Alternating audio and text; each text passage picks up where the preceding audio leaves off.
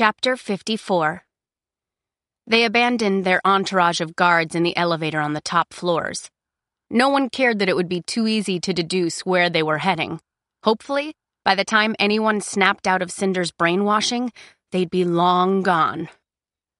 The research wing's emergency service elevator was kept on its own, in an alcove tucked away from the rest of the wing. It was their final obstacle, and Cress had taken care to ensure it would be functioning properly when they arrived. She stumbled ahead of them to punch in the code, emotionally drained. It felt as if her brain were churning through sludge, and it took her a moment to remember the code at all.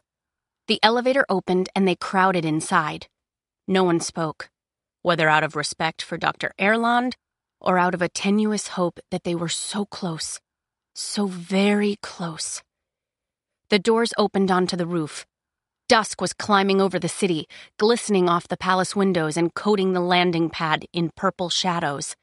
And the Rampion was there. Its ramp lowered toward them. Cress laughed, an abrupt, delirious laugh that felt like it was being ripped out of her throat. Aiko let out a victorious whoop and ran for the ramp, screaming, "We did it!" Thorn's grip tightened on Cress's arm. "He's here. He's here," she whispered back. Wolf alone slowed down, baring his teeth. Kai was still draped over his shoulder. "Jason, ready for takeoff! Now!" Cinder yelled toward the ship. "Where—" Her words fell short, and she slowed, then stopped altogether. Cress gasped and locked her hands around Thorn's arm, holding him back. A figure appeared at the top of the cargo bay ramp. Her white coat and long sleeves made her look like a ghost haunting their ship, blocking their way to freedom. Cress's instincts screamed at her to run, to hide, to get as far away from Mistress Sybil as she could. But when she glanced behind her, she saw that the thaumaturge wasn't alone. Half a dozen lunar guards had crowded in behind them, blocking off their path to the elevator. The elevator that wouldn't have worked anyway. She'd programmed it to shut down once they reached the rooftop so that no one could follow them. It wouldn't work again until the timer she'd set on the security mainframe ticked down and the system rebooted itself. Which meant they had no place to run, no place to hide. They were 40 steps from their ship, and they were trapped. Cinder's momentary elation evaporated as she looked up at the thaumaturge. She should have sensed her immediately, her and the guards, before she'd even stepped off the elevator. But she'd been so distracted with the sensation of success. She'd gotten cocky, and now they were surrounded. "What a lovely reunion," said Sybil, her sleeves snapping in the rooftop wind. "Had I known you were all going to come to me, I wouldn't have wasted half as much energy attempting to find you." Cinder tried to keep her focus on Sybil as she took stock of her allies. Wolf was slightly in front of her, snarling as he set Kai on the ground. Though he wasn't showing any pain, she could see a small spot of blood on Wolf's dress shirt. His stitches must have come undone, reopening the wound. Aiko wasn't far from him, the only one of them not panting. Cress and Thorn were to Cinder's left. Thorn had a cane and, she thought, he might still have his gun, too. But he and Wolf could easily become liabilities, weapons to be toyed with by the thaumaturge, unlike Cress and Aiko, who couldn't be controlled. "How many?" Thorn asked. "Mistress Sybil in front of us," said Cress, "and 6 lunar guards behind." After the slightest hesitation, Thorn nodded. "I accept those odds." "So charming," said Sybil, tilting her head. "My little protégé has been embraced by cyborgs and androids and criminals, the scum of earthen society. Quite fitting for a useless shell." From the corner of her eye, Cinder noticed Thorn easing himself as a shield between Cress and the thaumaturge. But it was Cress who lifted her chin, with a look more confident than Cinder had ever seen on her. "You mean the useless shell that just disconnected the link to all your palace surveillance equipment?" Sybil clicked her tongue. "Arrogance doesn't suit you, dear. What do I care if the connection has been severed? Soon, this palace will be the home of Queen Lavanna." She nodded. "Guards, Leave His Majesty and the special operative unharmed. Kill the rest. Cinder heard the thunk of boots, the rustle of uniforms, the click of guns being released from their holsters. She opened her thoughts to them. 6 lunar men, 6 royal guards who, just like Jason, had been trained to keep their minds open, trained to be puppets. She sought out the electric pulses around them. In unison, all 6 guards turned toward the edge of the rooftop and threw their guns as hard as they could. 6 handguns sailed out of sight, clattering somewhere on the tiled rooftops below. Sybil let out a screech of laughter, the most unrestrained Cinder had ever witnessed from her. "You have learned a few things since we last saw each other, haven't you?" Sybil paced down the ramp. "Not that controlling a handful of guards is any impressive feat." Her gaze flickered to Wolf. Abandoning the guards, Cinder reached out for him instead, bracing herself for the sharp burst of pain inside her head that happened every time she took control of Wolf. But the pain didn't come. Wolf's mind was already closed to her, as if someone had locked his writhing energy up in a vault. Then he swiveled toward Cinder, his face contorting with a feral hunger. Cursing, Cinder took half a step back. Her memory flashed to all the duels inside the cargo bay, and then Wolf launched himself at her. Ducking, Cinder held her hands toward his abdomen and used his momentum to flip him over her head. He landed lithely on his feet and spun back, aiming a right hook for her jaw. Cinder deflected with her metal fist, but the force drove her off balance and she fell onto the hard asphalt of the landing pad. Planting both hands on the ground, she drove her heel up toward Wolf, catching him in the side, his wounded side. She hated herself for it, but he grunted in pain and stumbled half a step back. She sprang back to her feet. She was already panting. Warnings flooded her retina display. Wolf licked his lips as he prepared to charge for her a second time, revealing the glint of his sharp teeth. Smothering her panic, Cinder tried to reach for him again. If only she could break Sybil's mental hold. If only she'd gotten to him first. She searched for some flicker of the wolf she knew was encased inside all that fury and bloodlust, some vulnerable spot in his mind. She was so distracted by her attempts to dislodge Sybil's control that she didn't notice the roundhouse kick until it had crashed into the side of her head and sent her reeling halfway across the platform. She lay on her side, dizzy, white sparks flashing in her vision, and her left arm burning from skidding across the ground. Breath wouldn't come into her lungs. She couldn't lift her head. Programming diagnostics were going berserk, and it took her a moment to remember how to send them away so she could focus. As her vision cleared, she noticed shapes moving against the twilit sky. People in shadows, fighting, brawling. The hazy images were eventually coupled with grunts of pain. The guards had attacked. Thorn had gotten a knife from somewhere. Cress was wildly swinging his cane, and Aiko was using her metal and silicon limbs as best she could to defend herself. But Thorn was blind, and Aiko wasn't programmed with fighting skills, and as soon as one of the guards grabbed the cane out of Cress's hands, she fell to her knees, paralyzed, cowering behind her arms. As Cinder watched, a guard caught Thorn's wrist and yanked it behind his back. He cried out. The knife fell. Another guard landed a punch to his stomach. Then Cinder heard a growl. Wolf was crouched, ready to come at her again. Cinder resisted the urge to close her eyes and brace for impact, instead letting a slow breath out through her nose. She urged her muscles to relax with it. Your mind and body have to work together. For a moment, it was like being 2 people at once. Her eyes were open, focused on Wolf as he lunged for her, and her body, loose and relaxed, instinctively rolled away before she bounced back to her feet. At the same time, her lunar gift sought out the pulses of energy around her, targeted the 6 guards, and wrapped so tightly around them it was like clasping them in enormous metal fists. There was a jolt of surprise from the guards. 1 crashed to his knees, 2 fell onto their sides, convulsing. Cinder dodged another punch, blocked another kick. Her instincts yearned to use the knife inside her finger, but she refused. Wolf wasn't the enemy. She landed an uppercut to his jaw, her first solid strike as those words infiltrated her brain. Wolf isn't the enemy. A blur of blue caught her eye. Aiko jumped onto Wolf's back with a battle cry, wrapping her legs around his waist.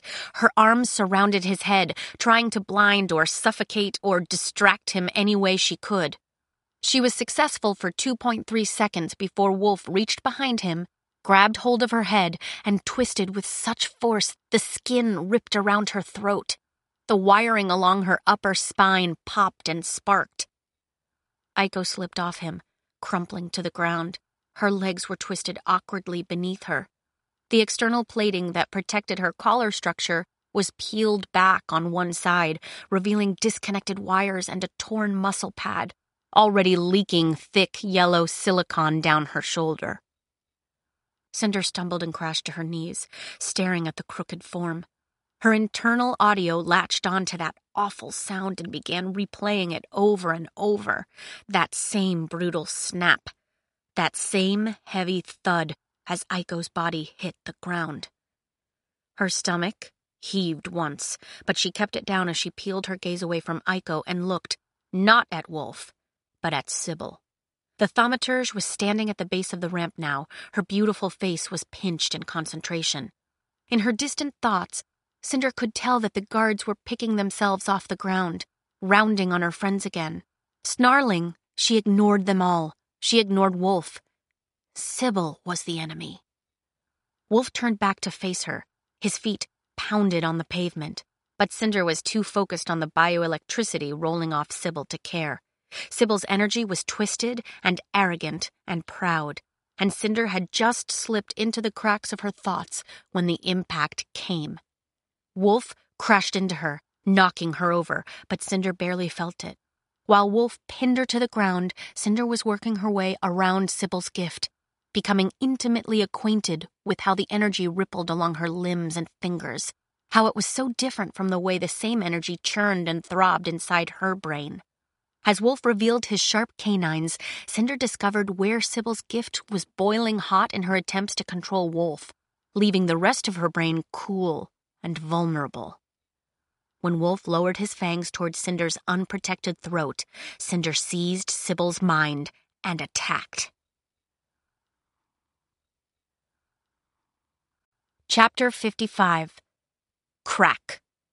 Cress glanced up just as Aiko slid off Wolf's back, landing broken and mangled on the hard ground. A shudder tore through her. Even from this distance, she could see the torn flesh and sparking wires. What was that? She returned her attention to Thorn. She was still kneeling beside him, trying to steady him as best she could. He'd taken a hard punch to his stomach that had knocked the wind from him, but at least he was breathing and talking again. I think we just lost Aiko, she said. Can you stand? Thorn groaned, still clasping one hand to his stomach. Yeah, he said, sounding none too convinced. Something shuffled. Glancing up, Cress squeaked and dug her fingers into Thorn's arms. The guards, having been paralyzed and empty-faced for the past few moments, were twitching. One of them groaned. Beside her, Thorn pulled himself to his feet. There, better, he said, though he was still grimacing. Do you see my cane anywhere, or my knife? She spotted a cane behind one of the guards, whose furious gaze was no longer empty or harmless. Cress. Guards are up again, she said. Thorn flinched. All 6 of them? She glanced over her shoulder. And Cinder's on the ground. She might be unconscious, and Wolf's still under Sybil's control, and I think he's going to... She squeezed Thorn's arm, horrified at the sight of Wolf pinning Cinder to the ground. She wanted to look away, but couldn't, like being stuck in a bad dream. That all sounds very dire, said Thorn. Shivering, she pressed her back against him, wondering how her death was going to come. Her skull crushed against the concrete, her neck snapped like Aiko's. I guess it's time. While Cress's thoughts continued to churn through the horrible things that could happen to her, she felt herself being suddenly spun around and dipped backwards, a supportive arm scooping beneath her back. She yelped and caught herself on Thorn's shoulder. Then, he was kissing her. The battle became a hurricane, with them caught in the eye. his arms cradling her against the wind, her skirt billowing around his legs, his lips gentle but coaxing, as if they had all the time in the world. Warmth overtook her, and Cress closed her eyes.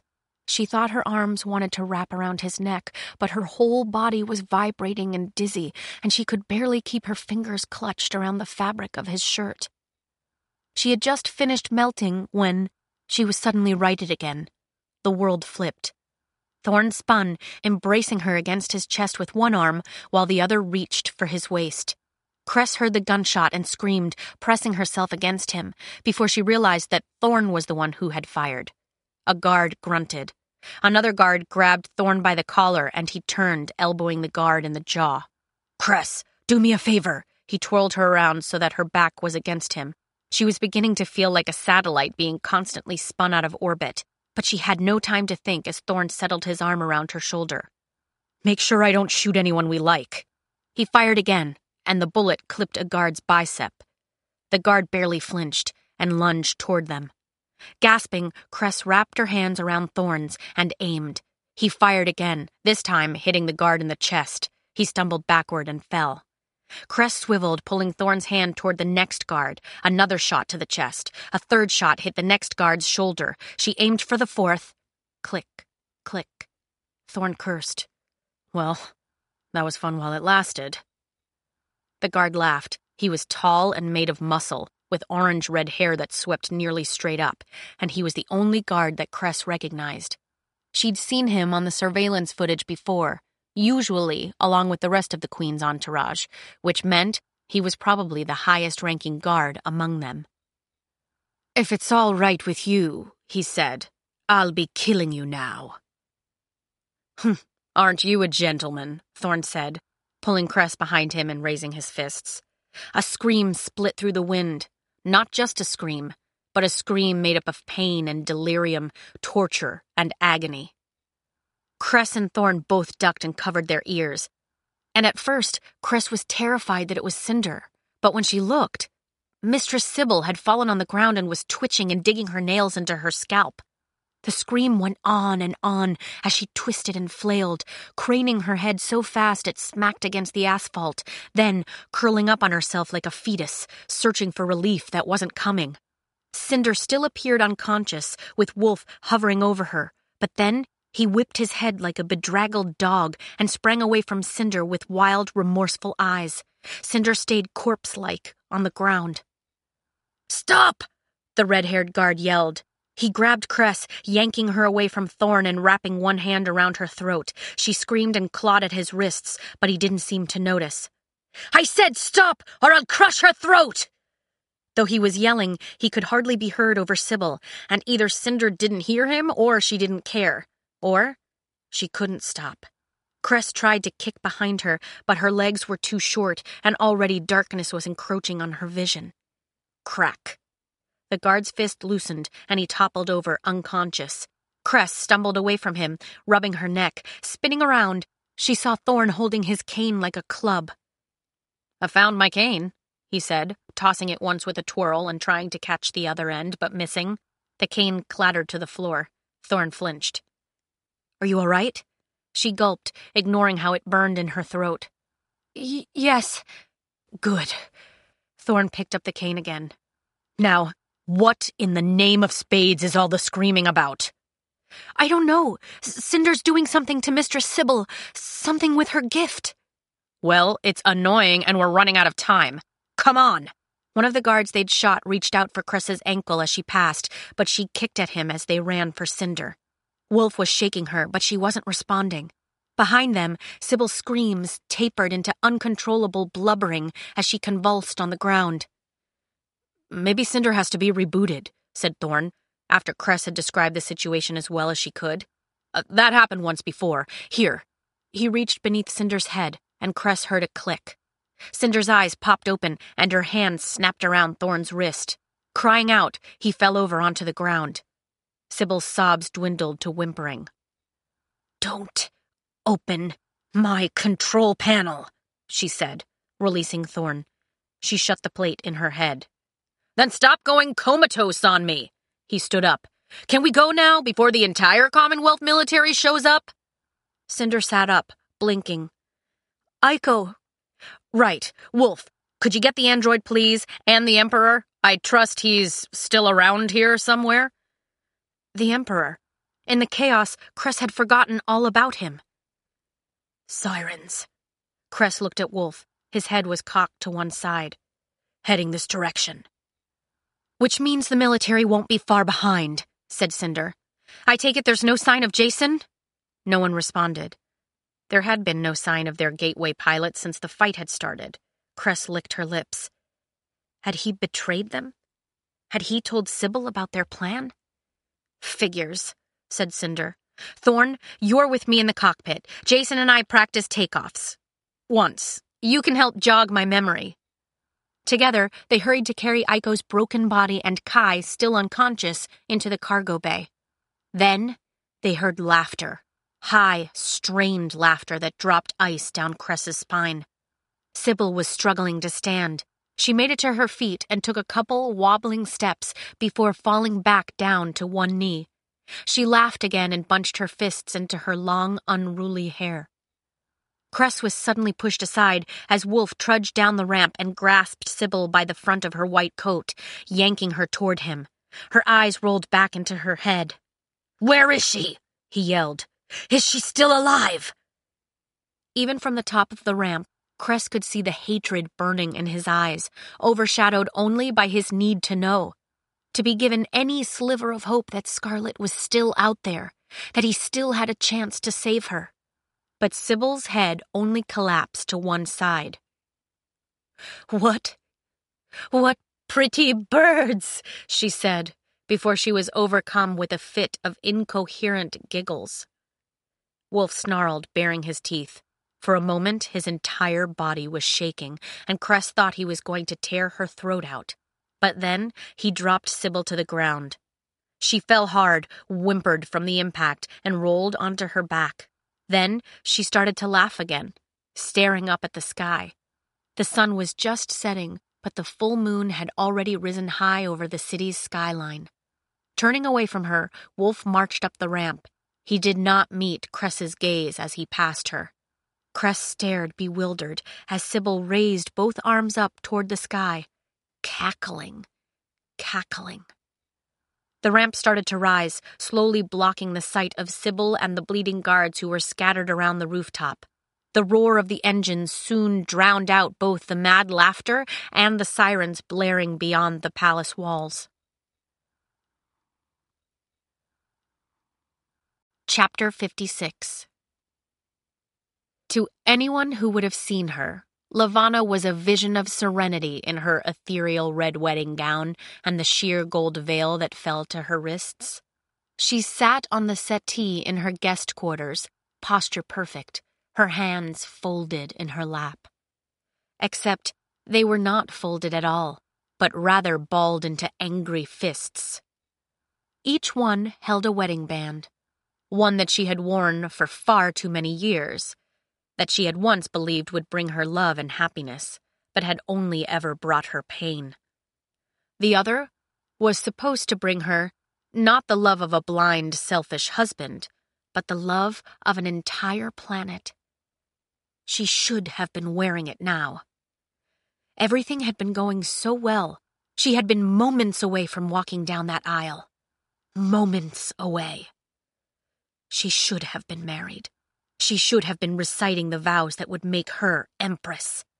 When she found out who was responsible for this delay, she would torment their fragile mind until they were a drooling, pathetic idiot, terrified of the sight of their own hands. A knock cut through the fantasy. Lavanna shifted her eyes toward the door. "Enter." One of the guards entered first, escorting Khan Torin, the young emperor's annoying, perpetually present advisor. She glared at him through her gold veil, though she knew he couldn't see it. "Your illustrious majesty," he said, bowing deeply.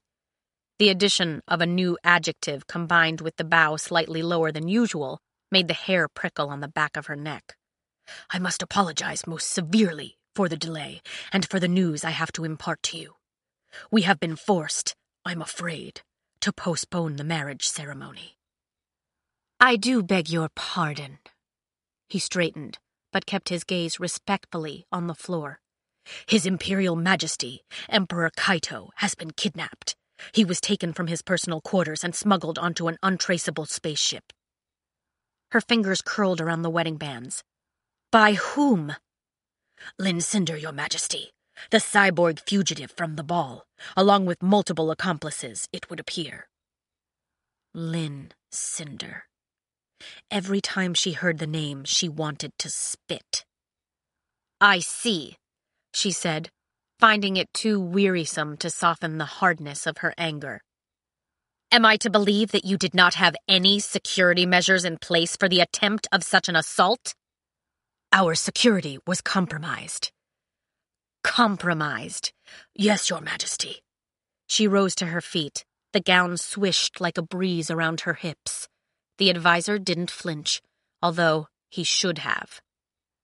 You're telling me that this teenage girl has not only escaped from your prison and evaded capture by your highly trained military, but has now invaded your palace and the private quarters of the Emperor himself, kidnapped him, and again gotten away with it? Precisely correct, Your Majesty. And what are you doing now to retrieve my groom? We have employed every police and military unit at our disposal. Not good enough! This time, he did flinch. Lavanna steadied her breathing. The Commonwealth has failed too many times with regards to Lin Cinder. Beginning now, I will employ my own resources and tactics in finding her. My guards will need to review all your security footage from the past 48 hours. The advisor clasped his hands behind his back. We are happy to give you access to the security footage we have available. However, we are missing approximately 2 hours of footage that was compromised this afternoon by the security breach. She sneered. Fine. Bring me what you do have. Thaumaturge Amory Park appeared in the doorway. Your Majesty, if I may request a word with you in private. With pleasure. She waved a hand at Contorin. You're dismissed, but note that the incompetence of your security team will not be ignored. With no argument and another low bow, the advisor left. As soon as he was gone, Lavanna whipped the veil off her head and threw it onto the settee. The young emperor has been kidnapped, and from his own palace. Earthens are pathetic. It's amazing they haven't already become extinct. I do not disagree, Your Majesty. I trust Mr. Khan did not inform you of this evening's other interesting development. What development? Amory's eyes danced. It appears that Dr. Sage Darnell is in this palace, trapped in a quarantine room in the research wing. Sage Darnell? She paused. Daring to return after he assisted the escape of that wretched girl? No doubt they've been working together, although I've been led to believe that Dr. Darnell won't be around for much longer. It appears he's contracted an unusual strain of letomosis, one that seems to be much faster acting than the common strain, and, of course, he is lunar. Her pulse skipped. This did open up some interesting possibilities. Take me to him, she said, sliding her true wedding ring back onto her finger. The other, that would cement her to Emperor Kaito, she left behind. I must warn you, Amory said as she followed him into the corridor, that the elevators throughout the palace are malfunctioning. We will be forced to take the stairs. Earthens, she growled, lifting the hem of her skirt. It was like traversing an endless labyrinth, but finally, they reached the research wing. A crowd of officials had gathered outside the lab, and Lavanna sneered to think that they'd intended to keep this from her, when Sage Darnell, like Lin Cinder, was her problem to deal with, however it pleased her. As she entered the lab room, she slipped into the minds of the men and women around her, and impressed a strong need to be elsewhere. The room was cleared within seconds, but for her and Amory.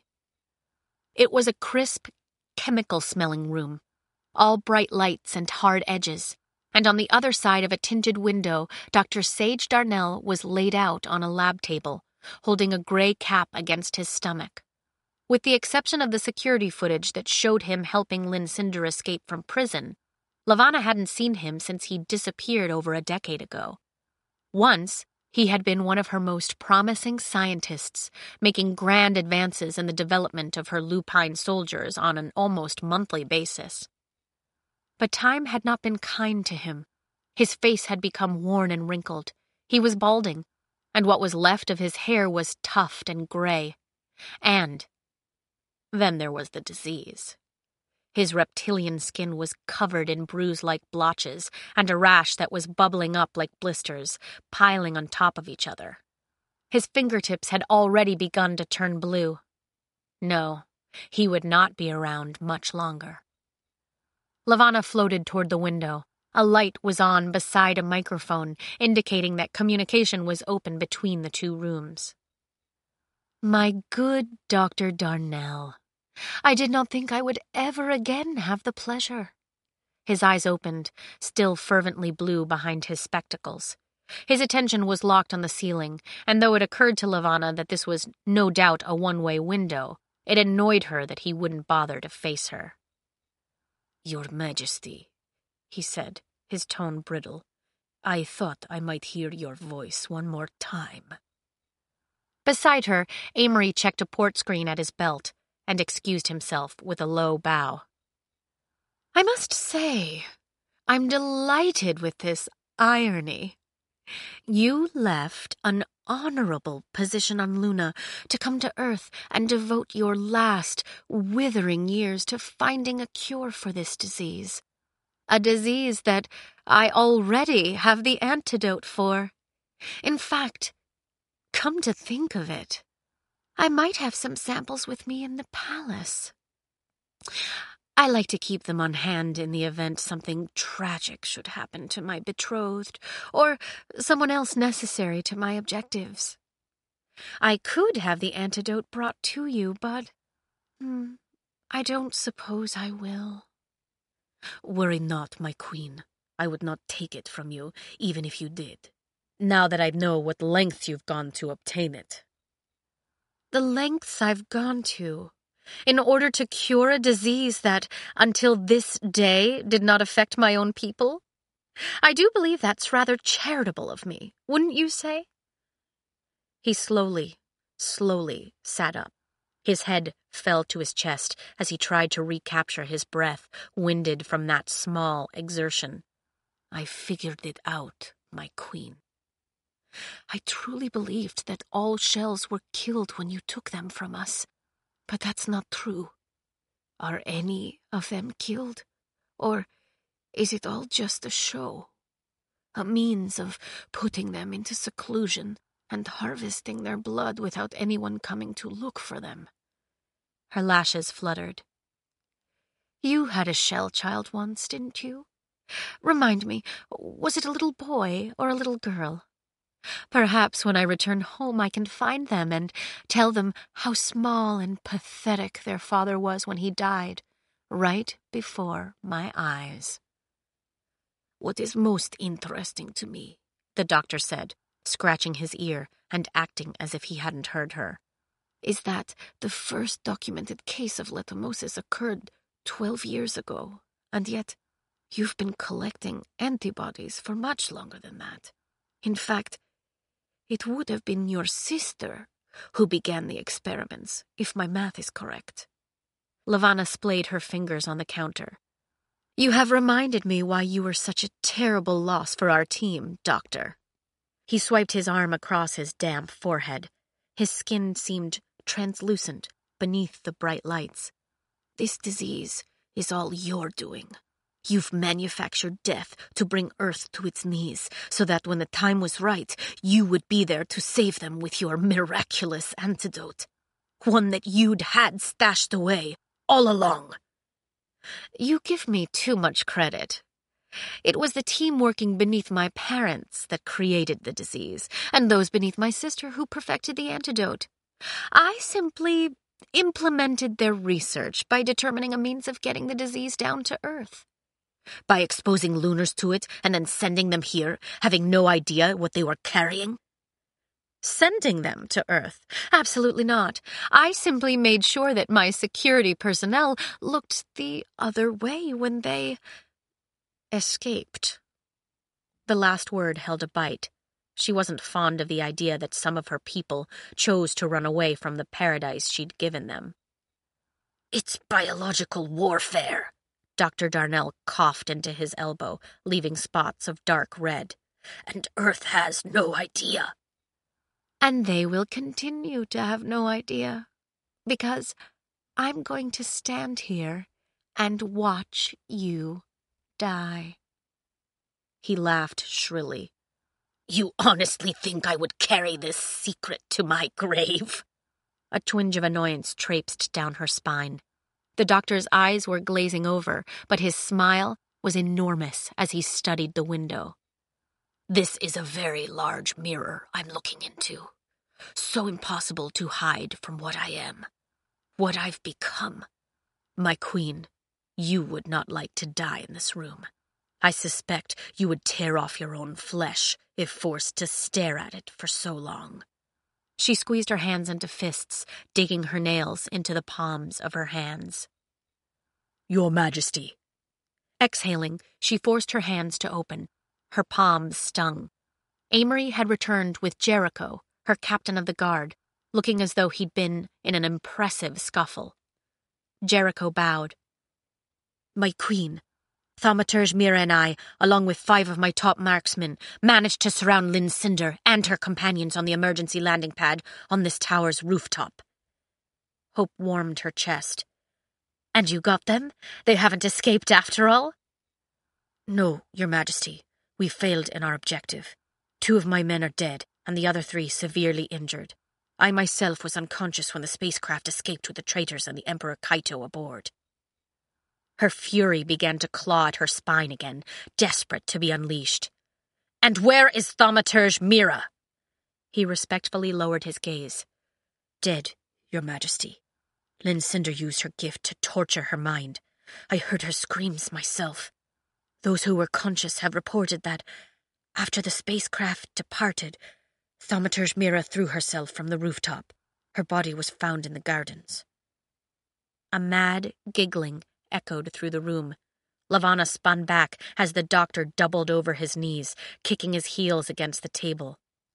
She deserved it, the snake. After keeping my little golden bird locked up in her cage for so long. Your Majesty, Lavanna faced Jericho again. What? We've found one of Lynn Cinder's accomplices aboard their ship prior to the confrontation. Her new pilot, it would seem. Jericho gestured toward the hall. Footsteps clicked, and a moment later, 2 men entered. Another guard escorting. Her smile was quick. Dearest Sir Clay. Though his wrists were bound behind his back, he stood straight and proper and seemed as healthy as ever. He clearly hadn't been treated like a prisoner aboard Lynn Cinder's ship. My queen, he dipped his head. She scraped her lunar gift over him, testing for signs of derision or rebellion, but there were none. He was as blank and malleable as ever. My understanding is that you abandoned your thaumaturge in a pivotal battle in order to side with Lynn Cinder against the Lunar Crown. Your being here leads me to understand that you are also involved with the kidnapping of my betrothed. You are a traitor to myself and to my throne. How do you plead? Innocent, my queen. She laughed. Of course you are. How can you plead thus? He held her gaze without remorse. During the battle aboard the spaceship, Thaumaturge Mira was consumed with the effort to control a lunar special operative who has joined the side of the rebels. With my own faculties open, Lynn Cinder forced me to comply with her will and fight against my thaumaturge, ultimately leading to her abandoning the ship and leaving me aboard. Realizing this was an opportunity to ingratiate myself to the rebels, I have spent the past weeks acting as a spy with the intention of reporting weaknesses and strategies when I was finally able to return to my queen, who I am most honored to serve. She smirked. No doubt your eagerness to return encompassed a desire to see your beloved princess as well. There, finally, the tiniest ripple of emotion before the lake was once again still as glass. I live to serve all members of the Lunar Royal family, my queen. She smoothed her fingers down her skirt. How can I believe that you remain loyal to me when you are standing before me in chains, having been dragged from the enemy's own ship? I would hope my actions prove my loyalties. Had I wanted Lynn Cinder to succeed in her objectives, I would not have sent Thaumaturge Mira a comm informing her where and when I would be arriving with that ship. Lavanna raked her gaze over Jason before glancing at Jericho. Is this true? I can't say. Thaumaturge Mira did seem confident of the location when we went to intercept the traitors, but she didn't say anything about a comm, and she seemed furious when we found Jason in the cockpit. It was under her order that we took him into custody. All due respect, said Jason. I did shoot her during our last engagement, and the comm was sent anonymously. She may not have realized I was the one who sent the tip in the first place. Lavanna waved away the statement. We will investigate further, Sir Clay, but as you claim to have been gathering information for weeks, tell me, what useful things have you learned about our enemies? I've learned that Lynn Cinder has the ability to control a lunar special operative, he said, reciting the information with as much emotion as an earthen android. However, she is untrained and lacks focus. She shows no talent for simultaneously engaging in both mental and physical battles. Interesting speculation, Lavanna mused.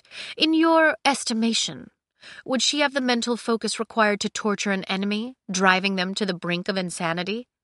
Absolutely not, Your Majesty. Absolutely not.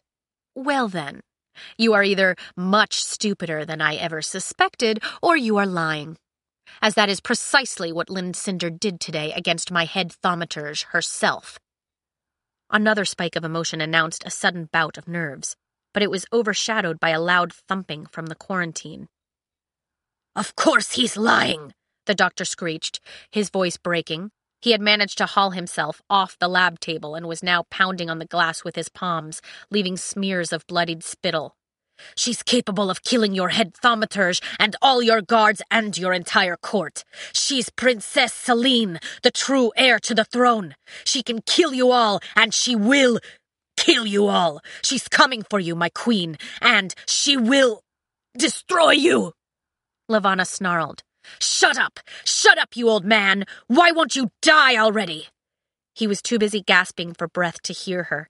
He collapsed to the ground, hands on his chest, his wheezing punctuated with hacking coughs. Jason Clay, when she turned back to him, was staring skeptically at the window, but within moments his eyes began to fill with comprehension. His lips twitched, like he was ready to laugh at a joke he just now understood. It was a rare show of emotion that only angered her more. Take him away. He will undergo a full investigation on Luna. As Jason was marched back into the corridor, she faced Thaumaturge Park again, her hands fisted at her sides. You are hereby promoted. Begin planning our departure immediately, and alert our research team to this new strain of letumosis. Also, initiate mobilizing procedures for our soldiers. Lynn Cinder is too afraid to face me herself. The people of Earth will suffer for her cowardice. You understand that with the loss of Thaumaturge Mira's programmer, we are not able to transport our ships to Earth without notice. What do I care if Earth sees them coming? I hope it gives them time to beg for mercy before we destroy them. Amory bowed. I will see it done, Your Majesty. Lavanna glanced back to see that Dr. Sage Darnell was sprawled out on the floor, his body seizing between his coughs. She watched him writhe and jerk, her blood still boiling at his words. As far as the people of Luna and Earth knew, Celine had died 13 years ago. Lavanna was going to make sure it stayed that way.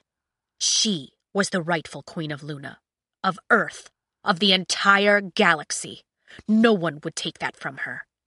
Seething, she stepped closer, close enough that she could see the trail of tears left on the doctor's scourged face. "Sweet crescent moon," he whispered, his lips barely able to form the words. He began to shiver. "Up in the sky." He hummed a few bars of a song, a lullaby that seemed barely familiar. "You sing your song so sweetly after sunshine passes."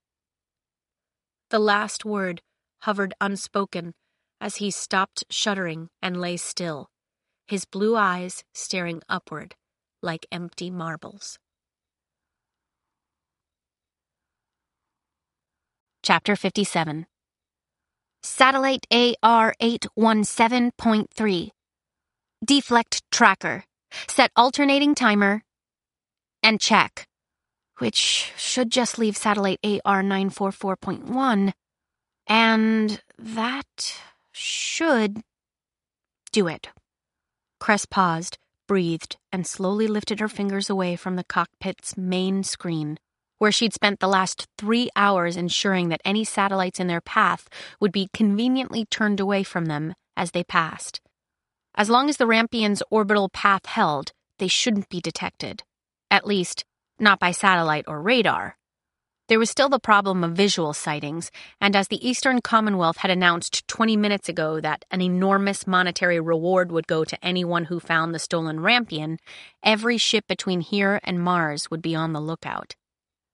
They had to be prepared to run if anyone did spot them, which was made extra difficult now that they no longer had a trained pilot on board. At least, not one who could see. Thorne had managed to talk Cinder through the liftoff procedures, with vast amounts of help from the Rampian's new auto-control system. But it had been a rocky takeoff, followed by an immediate switch to neutral orbit. If they were faced with anything requiring more complicated maneuvers before Thorne got his eyesight back, they'd be in trouble. According to Cinder, they'd be in trouble even when he did have his eyesight back. Cress massaged her neck, attempting to get her thoughts to stop spinning.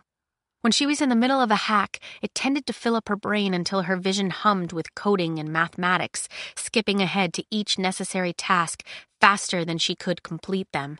It tended to leave her in a state of drained euphoria. But for now, at least the Rampian was safe. She turned her attention to a yellow light at the base of the screen that had been annoying her since she'd begun, but that she'd been too preoccupied to deal with. As expected, when she prompted the ejection, a small, shimmering decom chip popped out from the screen.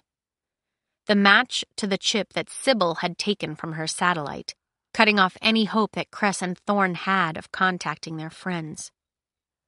Friends. She squinted at the chip as she held it up, wondering if that was the right word. It felt like having friends, especially after they'd survived the mission together. But then, she didn't have anything to compare this friendship to. One thing she knew for sure, though, was that she no longer needed to be rescued. She looked around for something she could use to destroy the chip and caught the ghost of a reflection in the cockpit window. Thorne stood in the doorway, behind her, hands tucked into his pockets. She gasped and spun to face him, her full skirt twisting around the chair's base. Though it was dirty and torn in places, she hadn't had the time to change yet and wasn't entirely sure she wanted to.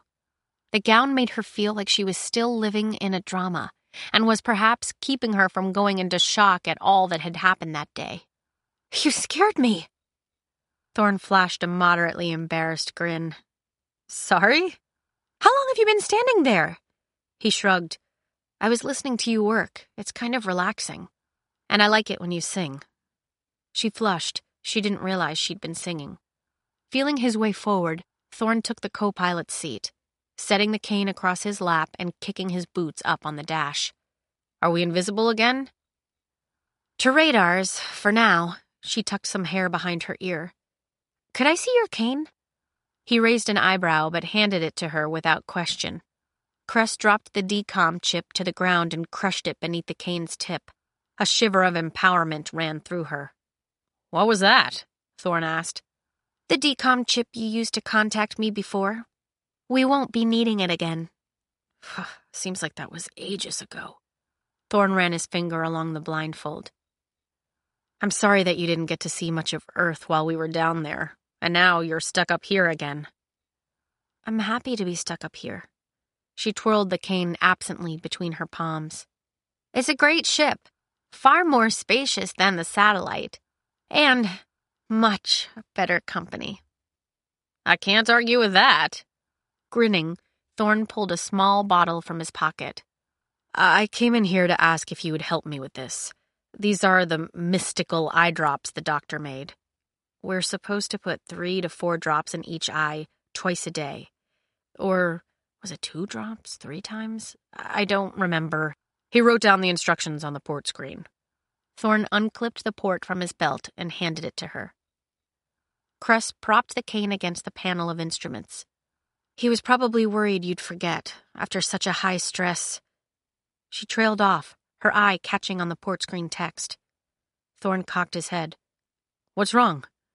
The port had opened to a screen containing instructions for the eye drops, and also a detailed account of why Dr. Erland believed the plague was a manufactured weapon being used as biological warfare. But at the top of all that, there's a tab labeled with my name. Not Cress. Crescent Moon Darnell. Oh, it was the doctor's port. Cress's fingers glided over the screen, and she'd opened the tab before her mind could decide whether it wanted to know what was in it or not. A DNA analysis, she said, and a paternity confirmation. Standing, she set the port on the control panel. Let's do your eye drops. Cress. He reached for her, his fingers gathering up the folds of her skirt. Are you all right? Not really. She looked down at him. Thorn had pulled the blindfold around his neck, revealing a faint tan line around his eyes. Gulping, Cress sank into the pilot's chair again. I should have told him I loved him. He was dying, and he was right there, and I knew I would never see him again, but I couldn't say it. Am I horrible? Of course not. He may have been your biological father, but you still barely knew him. How could you have loved him? Does it matter? He said he loved me. He was dying, and now he's gone, and I'll never... Cress, hey, stop it. Thorn swiveled his chair to face her. He found her wrists before sliding his hands down to intertwine with her fingers. You didn't do anything wrong. It all happened so fast, and there was nothing you could do. She bit her lip. He took my blood sample that first day in Farafra. She squeezed her eyes shut. He knew all this time, almost a whole week. Why didn't he tell me sooner? He probably wanted to wait for the right time. He didn't know he was going to die. He knew there was a chance we were all going to die. Her next breath shook inside her diaphragm, and as the tears started, she felt herself being pulled toward Thorn. He drew her into his lap, scooping one arm beneath her legs to keep the enormous skirt from tangling around her. Sobbing, Cress buried her face against his chest and let the tears come. She cried hard at first, the release pouring out of her all at once. But she almost felt guilty when, minutes later, the tears already started to dry up. Her sadness wasn't enough. Her mourning wasn't enough. But it was all she had. Thorn held her until the sound of his heartbeat became louder than the sound of her crying. He smoothed her hair back from her face, and though it was selfish, Cress was glad that he couldn't see her then, with her red face and puffy eyes and all the unladylike fluids she'd left on his shirt. Listen, Cress, he murmured against her hair once her breaths were almost stable. I'm not an expert by any means, but I know you didn't do anything wrong today. You shouldn't tell someone you love them unless you mean it. She sniffed. But I thought you said you've told lots of girls that you loved them. Which is exactly why I'm not an expert. Thing is, I didn't love any of them. I'm honestly not sure I would recognize real love if it was... She swiped the back of her hand over her damp cheeks. If it was what? Nothing. Clearing his throat, Thorn leaned his head against the back of the chair. Are you all right? Sniffing again, she nodded. I think so. I might still be in a little bit of shock. I think we all are after today. Cress spotted the bottle of the eyedropper solution beside the doctor's port screen. She didn't want to pry herself away from Thorne's arms, but she also didn't want to think about the doctor anymore. The secret he'd kept. The words she couldn't say. We should probably take care of these eye drops. When you're done shaking, Thorne said. I don't like shaking things near my eyes. She laughed weakly and went to pull herself from his lap. Thorne's arms tightened, but only for a moment before he let her go. She forced her guilt back inside. She wouldn't think about it right now. After reading the doctor's instructions, 3 drops in each eye, 4 times a day for 1 week, she unscrewed the top. Drawing the solution up into the dropper, she moved to stand behind Thorne's chair, her wrinkled gown swaying around her. Thorne propped his feet on the control panel again and tilted back until his face was turned up to the ceiling. She hadn't seen his eyes in days, but they were as blue as ever. Cress placed a hand on his brow to steady herself, and his cheek twitched. Here goes, she murmured, squeezing the dropper. He instinctively flinched and blinked, pushing the drops like tears down his temples. Cress brushed them away, unable to resist smoothing a strand of hair off his forehead. Her attention caught on his lips, and suddenly, self-conscious, she pulled her fingertips away. How does that feel? He squeezed his eyes shut for a moment. Like I have water in my eyes?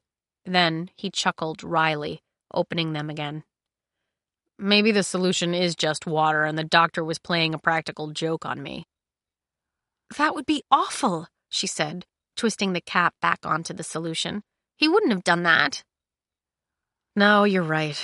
Not after what we went through to get it.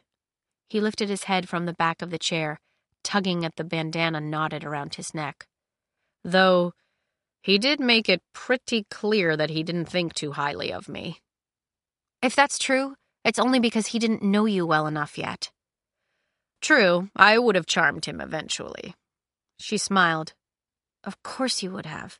In addition to showing him your many other fine qualities, she said, blushing as she set a reminder on the port screen to go off 4 times a day. But when she looked at Thorne again, his expression had become serious. Captain? His Adam's apple bobbed. Sitting up straighter, Thorne rubbed his palms together. I have to tell you something. Oh? Hope skittered through her veins as she claimed the pilot's seat again. The luxurious dress poofed around her. The rooftop. The kiss. Had he realized how much he loved her? What is it? Thorne pulled his feet off the control panel. Remember when we were in the desert and I said I didn't want to hurt you because you were wrong about me? She knotted her fingers together. When you tried to deny how much of a hero you really are? She tried to put a hint of teasing into the statement, but her nerves were so jittery it came out as more of a frightened squeak. A hero. Exactly. Thorne rubbed a finger between the blindfold and his throat, loosening it. Here's the thing. That girl I stood up for when those jerks took her port screen? Kate Fallow? Right, Kate Fallow. Well, she was really good at math, and at the time I was failing. The anticipation fluttering through her body turned to ice. Wait, was this his confession? Something to do with Kate Fallow? He cleared his throat when she didn't say anything. I lost the fight and all, but she still let me copy her homework for a month. That's why I did it, not out of a misplaced desire to be heroic. But you said you had a crush on her. Cress. He smiled, but it looked strained. I had a crush on every girl. Believe me, it wasn't a big motivator. She squeezed back against the chair and pulled her knees to her chest. Why are you telling this to me now? I couldn't before. You were so certain that I was this other person, and I kind of liked that you saw me differently than anyone else. Part of me kept thinking that maybe you'd been right all along and it's everyone else who'd been wrong about me. That even I've been wrong about me." He shrugged. "But even that was just my ego talking, wasn't it? And you deserve to know the truth." "And you think my entire opinion of you was based on one incident that happened when you were 13 years old?" His brow knitted. "I'd thought I'd done a pretty good job of clarifying all those other incidents, but if you have more, by all means, let me ruin those for you, too." She bit her lip. The rooftop. The kiss. He'd kept his promise. He'd given her a kiss worth waiting for because she was about to die. They were both about to die. She knew it had been a risk, and probably a stupid one, and that was the choice he'd made, rather than let her die without experiencing that one perfect moment. She could think of nothing more heroic. So why wouldn't he mention it? Perhaps, more important, why couldn't she? "No," she whispered finally. "I guess I can't think of anything else." He nodded, though his expression was disappointed. "So, given all this new information, you, probably don't think you're still in love with me, do you?" She shrank into her chair, sure that if he could see her now, he would know. The truth would be evident in every angle of her face. She loved him more than ever. And not because she scoured file after file of reports and summaries and data and photographs. Not because he was the dreamy, untouchable Carswell Thorne that she'd imagined kissing on the banks of a starlit river while fireworks exploded overhead and violins played in the background. Now, he was the Carswell Thorne who had given her strength in the desert, who had come for her when she was kidnapped, who had kissed her when hope was lost and death was imminent. Thorne awkwardly scratched his ear. "That's what I thought. I figured it was just the fever talking anyway." Her heart twisted. "Captain?" He perked up. "Yeah?" She picked at the chiffon overlay of her skirt. "Do you think it was destiny that brought us together?" He squinted and, after a thoughtful moment, shook his head. "No, I'm pretty sure it was Cinder. Why?" "I guess I have a confession, too." She pressed the skirt down around her legs, her face already burning. I had a crush on you before we even met, just from seeing you on the net screens. I used to believe that you and I were destined to be together someday and that we would have this great, epic romance." One eyebrow ticked upward. "Wow. No pressure or anything." She squirmed. Her body was vibrating with nerves. "I know. I'm sorry. I think you might be right, though. Maybe there isn't such a thing as fate. Maybe it's just the opportunities we're given and what we do with them. I'm beginning to think that maybe great epic romances don't just happen. We have to make them ourselves." Thorne shuffled his feet. "You know, if it was a bad kiss, you could just say so." She stiffened. "That's not at all what I... Wait, did you think it was a bad kiss?" "No," he said with an abrupt, clumsy laugh.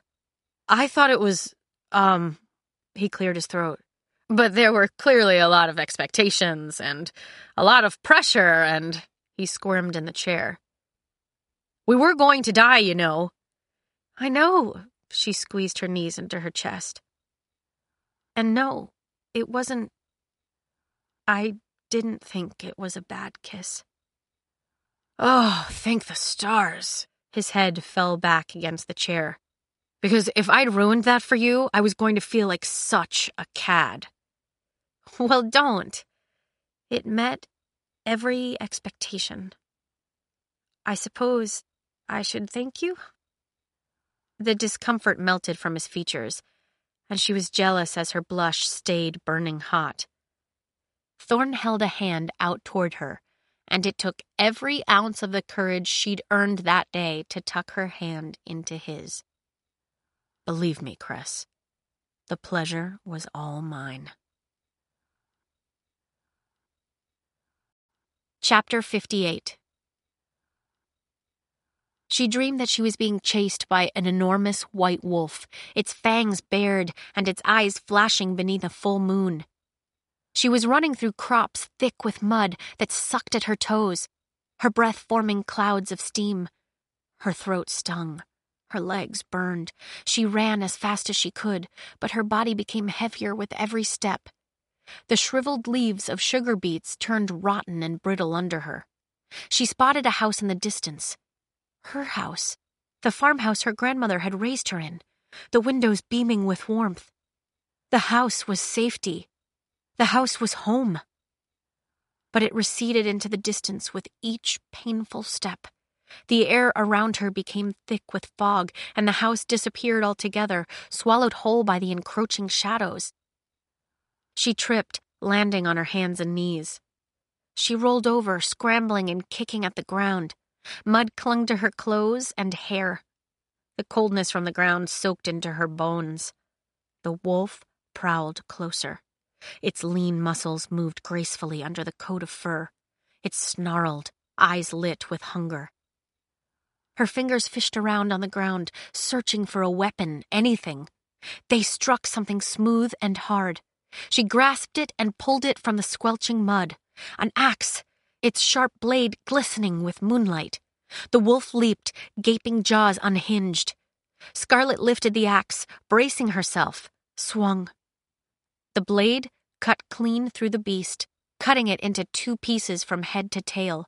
Warm blood spattered over Scarlet's face as the 2 wolf halves landed on either side of her. Her stomach roiled. She was going to throw up.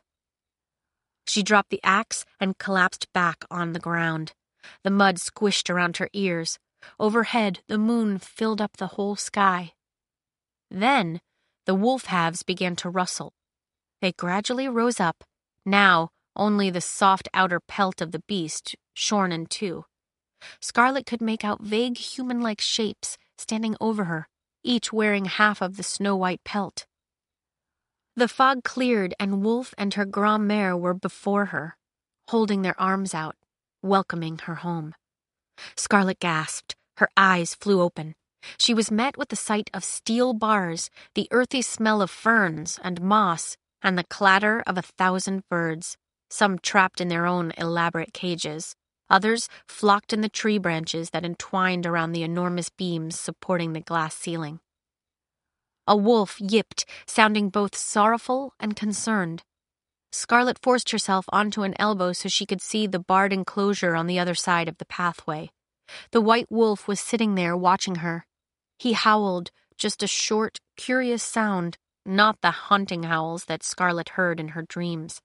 She imagined he was asking if she was all right. She might have been screaming or thrashing during the nightmare, and the wolf's pale yellow eyes blinked with worry. Scarlet tried to gulp, but her mouth was parched, her saliva too thick. She must be going crazy to be carrying on silent conversations with wolves. "He likes you." Gasping, Scarlet flipped onto her back. A stranger, a girl, was sitting cross-legged in her cage, so close Scarlet could have touched her. Scarlet tried to push herself away, but the action sent pain rippling through her bandaged hand. She hissed and fell back onto the ground. Her hand was the worst of it. The hatchet had taken her left pinky finger to the second knuckle. She had not passed out, though she wished she would have. A lunar doctor had been waiting to bandage the wound, and had done it with such precision, Scarlet suspected it was a very common procedure. But then, there were also the scratches on her face and stomach from her time spent in the company of Master Charleston, and countless aches from sleeping on hard floors for, well, she'd lost count of how many nights. The girl's only reaction to Scarlet's grimace was a long, slow blink. Clearly the girl was not another prisoner, or pet, as the extravagantly dressed Lunars called Scarlet when they passed by her cage, giggling and pointing and making loud remarks on whether or not it was safe to feed the animals. The girl's clothing was the first indication of her status. a gauzy, silver-white dress that had settled around her shoulders and thighs like snowflakes might settle on a sleepy hillside. Her warm brown skin was flawless and healthy, her fingernails perfectly shaped and clean. Her eyes were bright, the color of melted caramel, but with hints of slate gray around her pupils. On top of all that, she had silky black hair that curled into perfect spirals, neatly framing her high cheekbones and ruby red lips. She was the most beautiful human being Scarlet had ever seen. Yet, there was one anomaly. Or 3. The right side of the girl's face was marred by 3 scars that cut down her cheek from the corner of her eye to her jaw, like perpetual tears. Strangely, the flaws on her skin didn't reduce her beauty, but almost accentuated it. Almost compelled a person to stare at her longer, unable to peel their eyes away. It was with this thought that Scarlet realized it was a glamour, which meant this was another trick.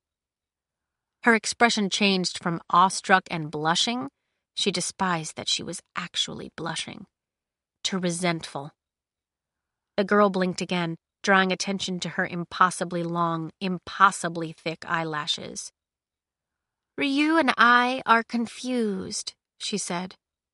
"Was it a very bad dream or a very good one?" Scarlet scowled.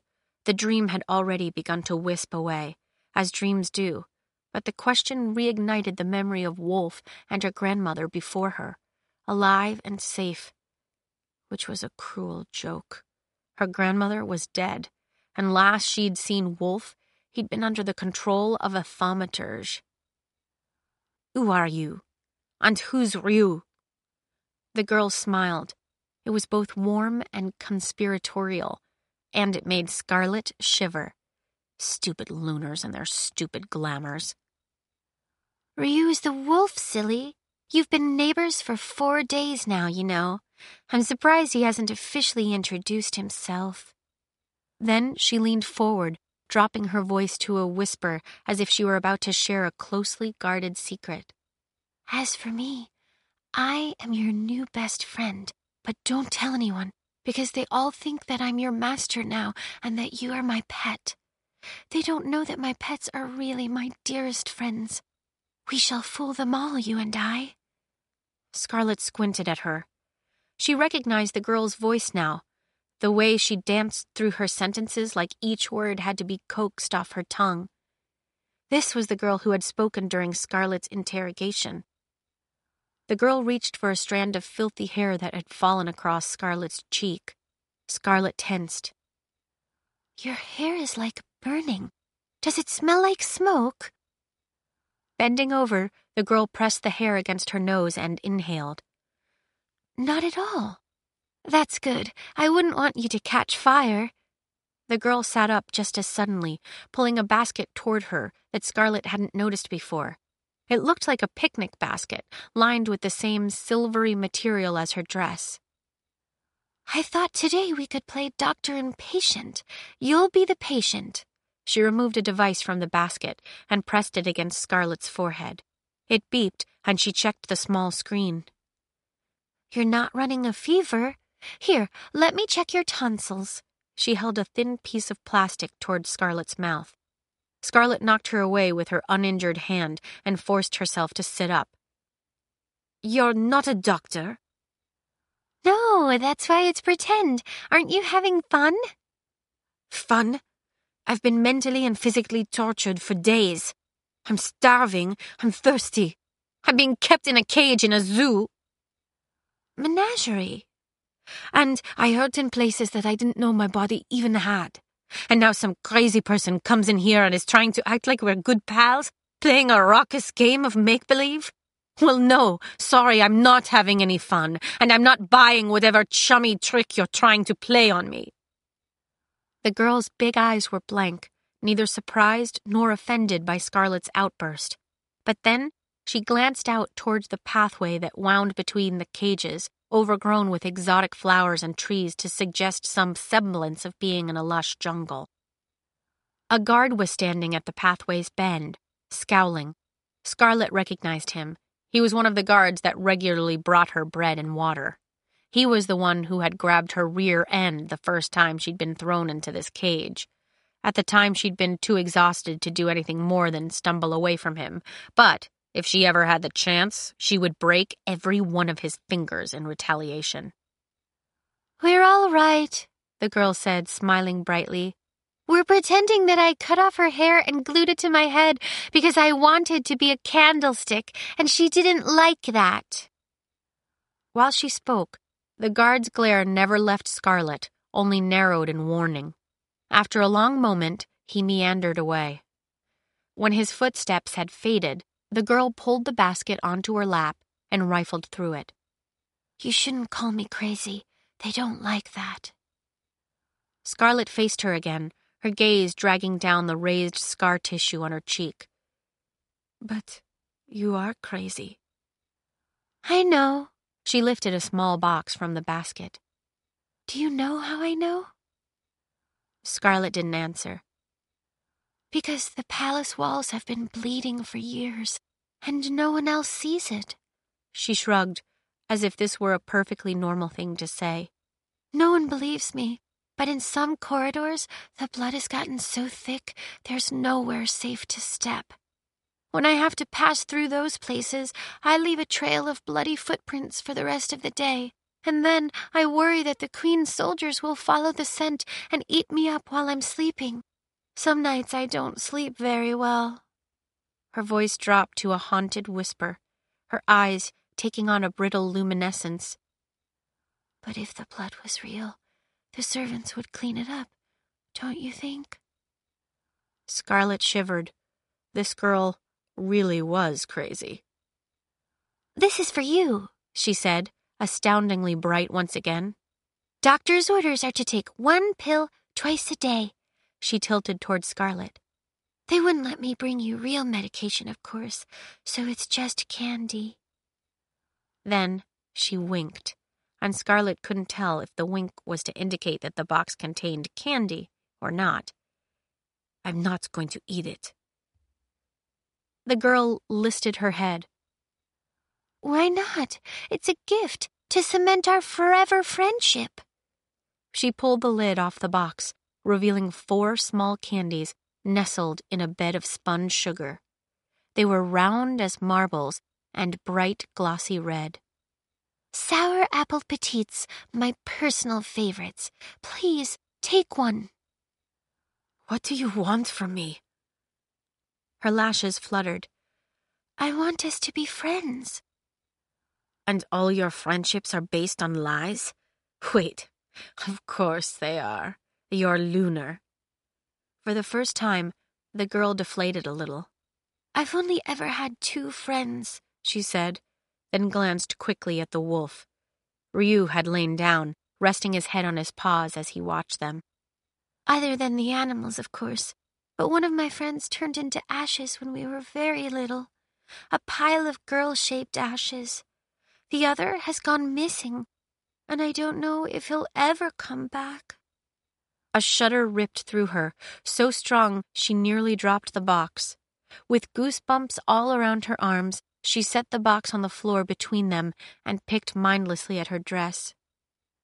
"But I asked the stars to send a sign that he was all right, and they sent me a shooting star across the sky. The next day was a trial like any trial, except the earthen girl standing before me had hair like a shooting star, and you'd seen him."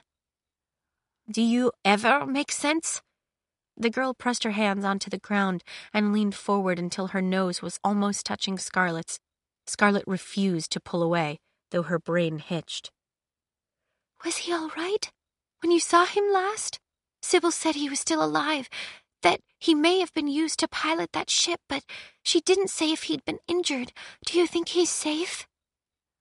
"I don't know what you're—" The girl pressed her fingertips against Scarlet's mouth. "Jason Clay," she whispered. "Sybil's guard, with the blonde hair and beautiful eyes, and the rising sun in his smile. Please, tell me he's all right." Scarlet blinked. The girl's fingers were still in her mouth, but it didn't matter. She was too baffled to speak. The battle aboard the Rampion was mostly a blur of screaming and gunshots in her memory, and her focus had been on the thaumaturge then. But she did vaguely recall another person there, a blonde-haired guard. But the rising sun in his smile? Please. She sneered. I remember 2 people trying to kill me, and my friends. Yes, and Jason was one of them, she said, evidently unconcerned with the whole killing part of Scarlett's statement. I guess so. There was a blonde guard. Glee spread over the girl's face. The look had the power to stop hearts and brighten rooms. But not to Scarlett. And how did he look? He looked like he was trying to kill me, but I'm sure my friends killed him first. That's usually what we do to people who work for your queen. The smile vanished and the girl shriveled away, tying her arms around her waist. You don't mean that. I do, and believe me, he deserved it. The girl was beginning to shake now, like she was on the verge of hyperventilating. Scarlett decided without much guilt that if that happened, she wouldn't do a thing about it. She wouldn't try to help her. She wouldn't call for the guard. This stranger was no friend. Across the aisle, the wolf had climbed onto all fours and was pawing at the base of his enclosure. He began to whimper. After a few moments, the girl managed to get herself under control. Sliding the lid back onto the candies, she settled them into her basket and stood, hunching in the small cage. I see, she said. That will conclude this visit. I prescribe adequate rest and... She sobbed and turned away, but paused before she could call for the guard. Slowly, stiffly, she turned back. I wasn't lying about the walls that bleed. Someday soon, I fear the palace will be soaked through with blood, and all of Artemisia Lake will be so red, even the earthens will be able to see it. I'm not interested in your delusions. A sharp, unexpected pain shot up through the arm that Scarlett was using to support herself, and she crumpled to the ground, waiting for the pinpricks of pain to fade.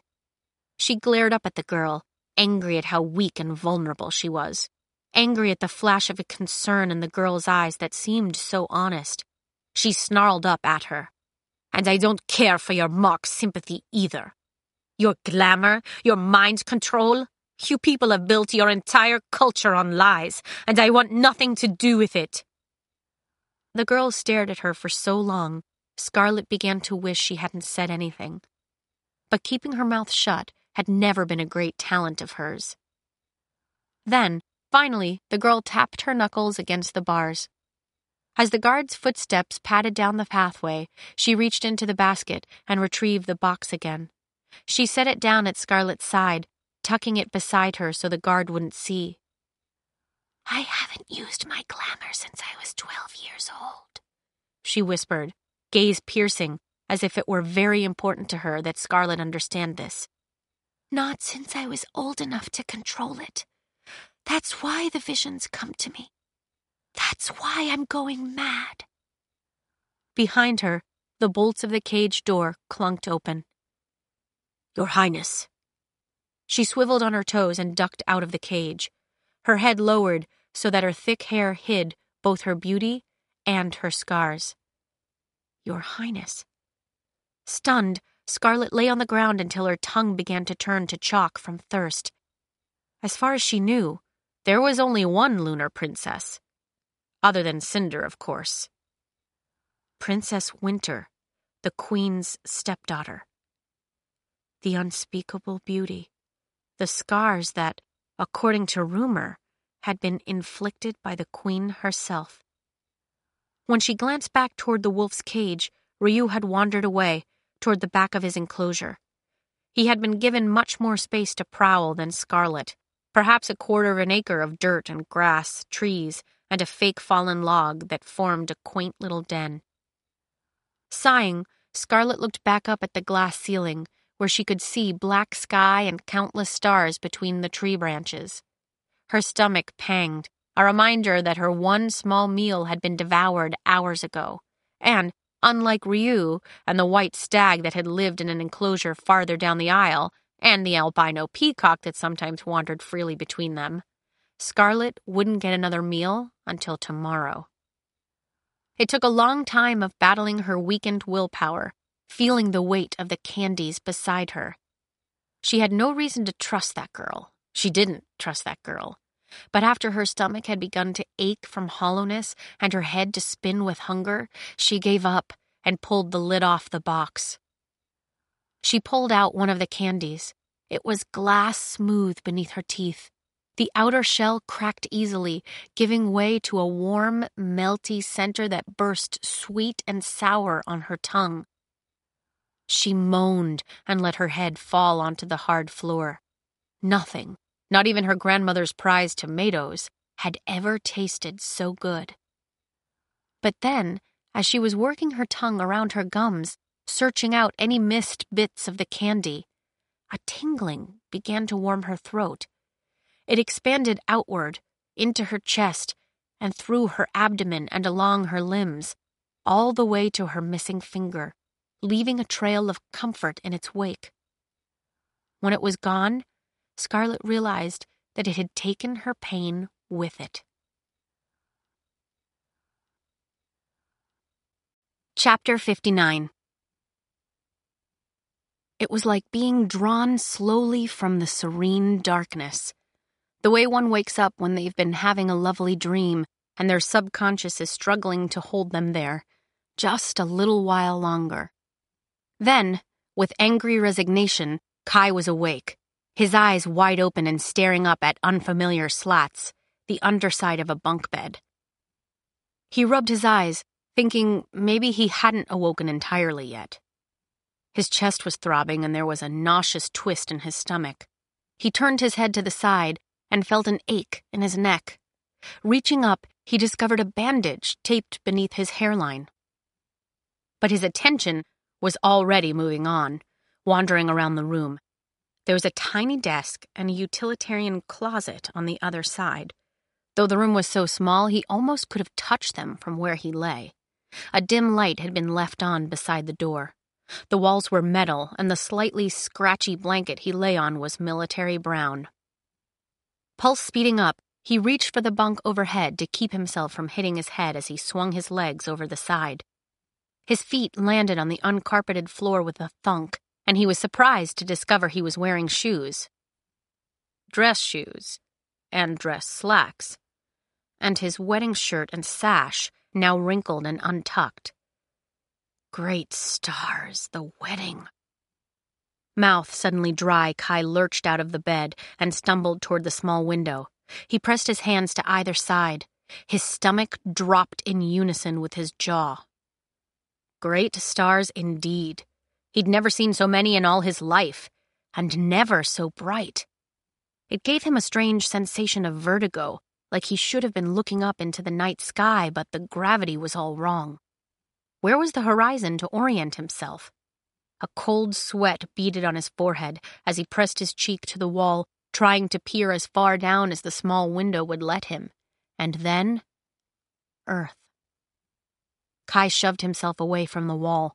He nearly fell over, but caught himself on the upper mattress of the bunk.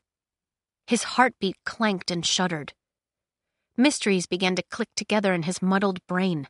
Cinder, a knife, the bandages on his wrist and neck, his tracking chips.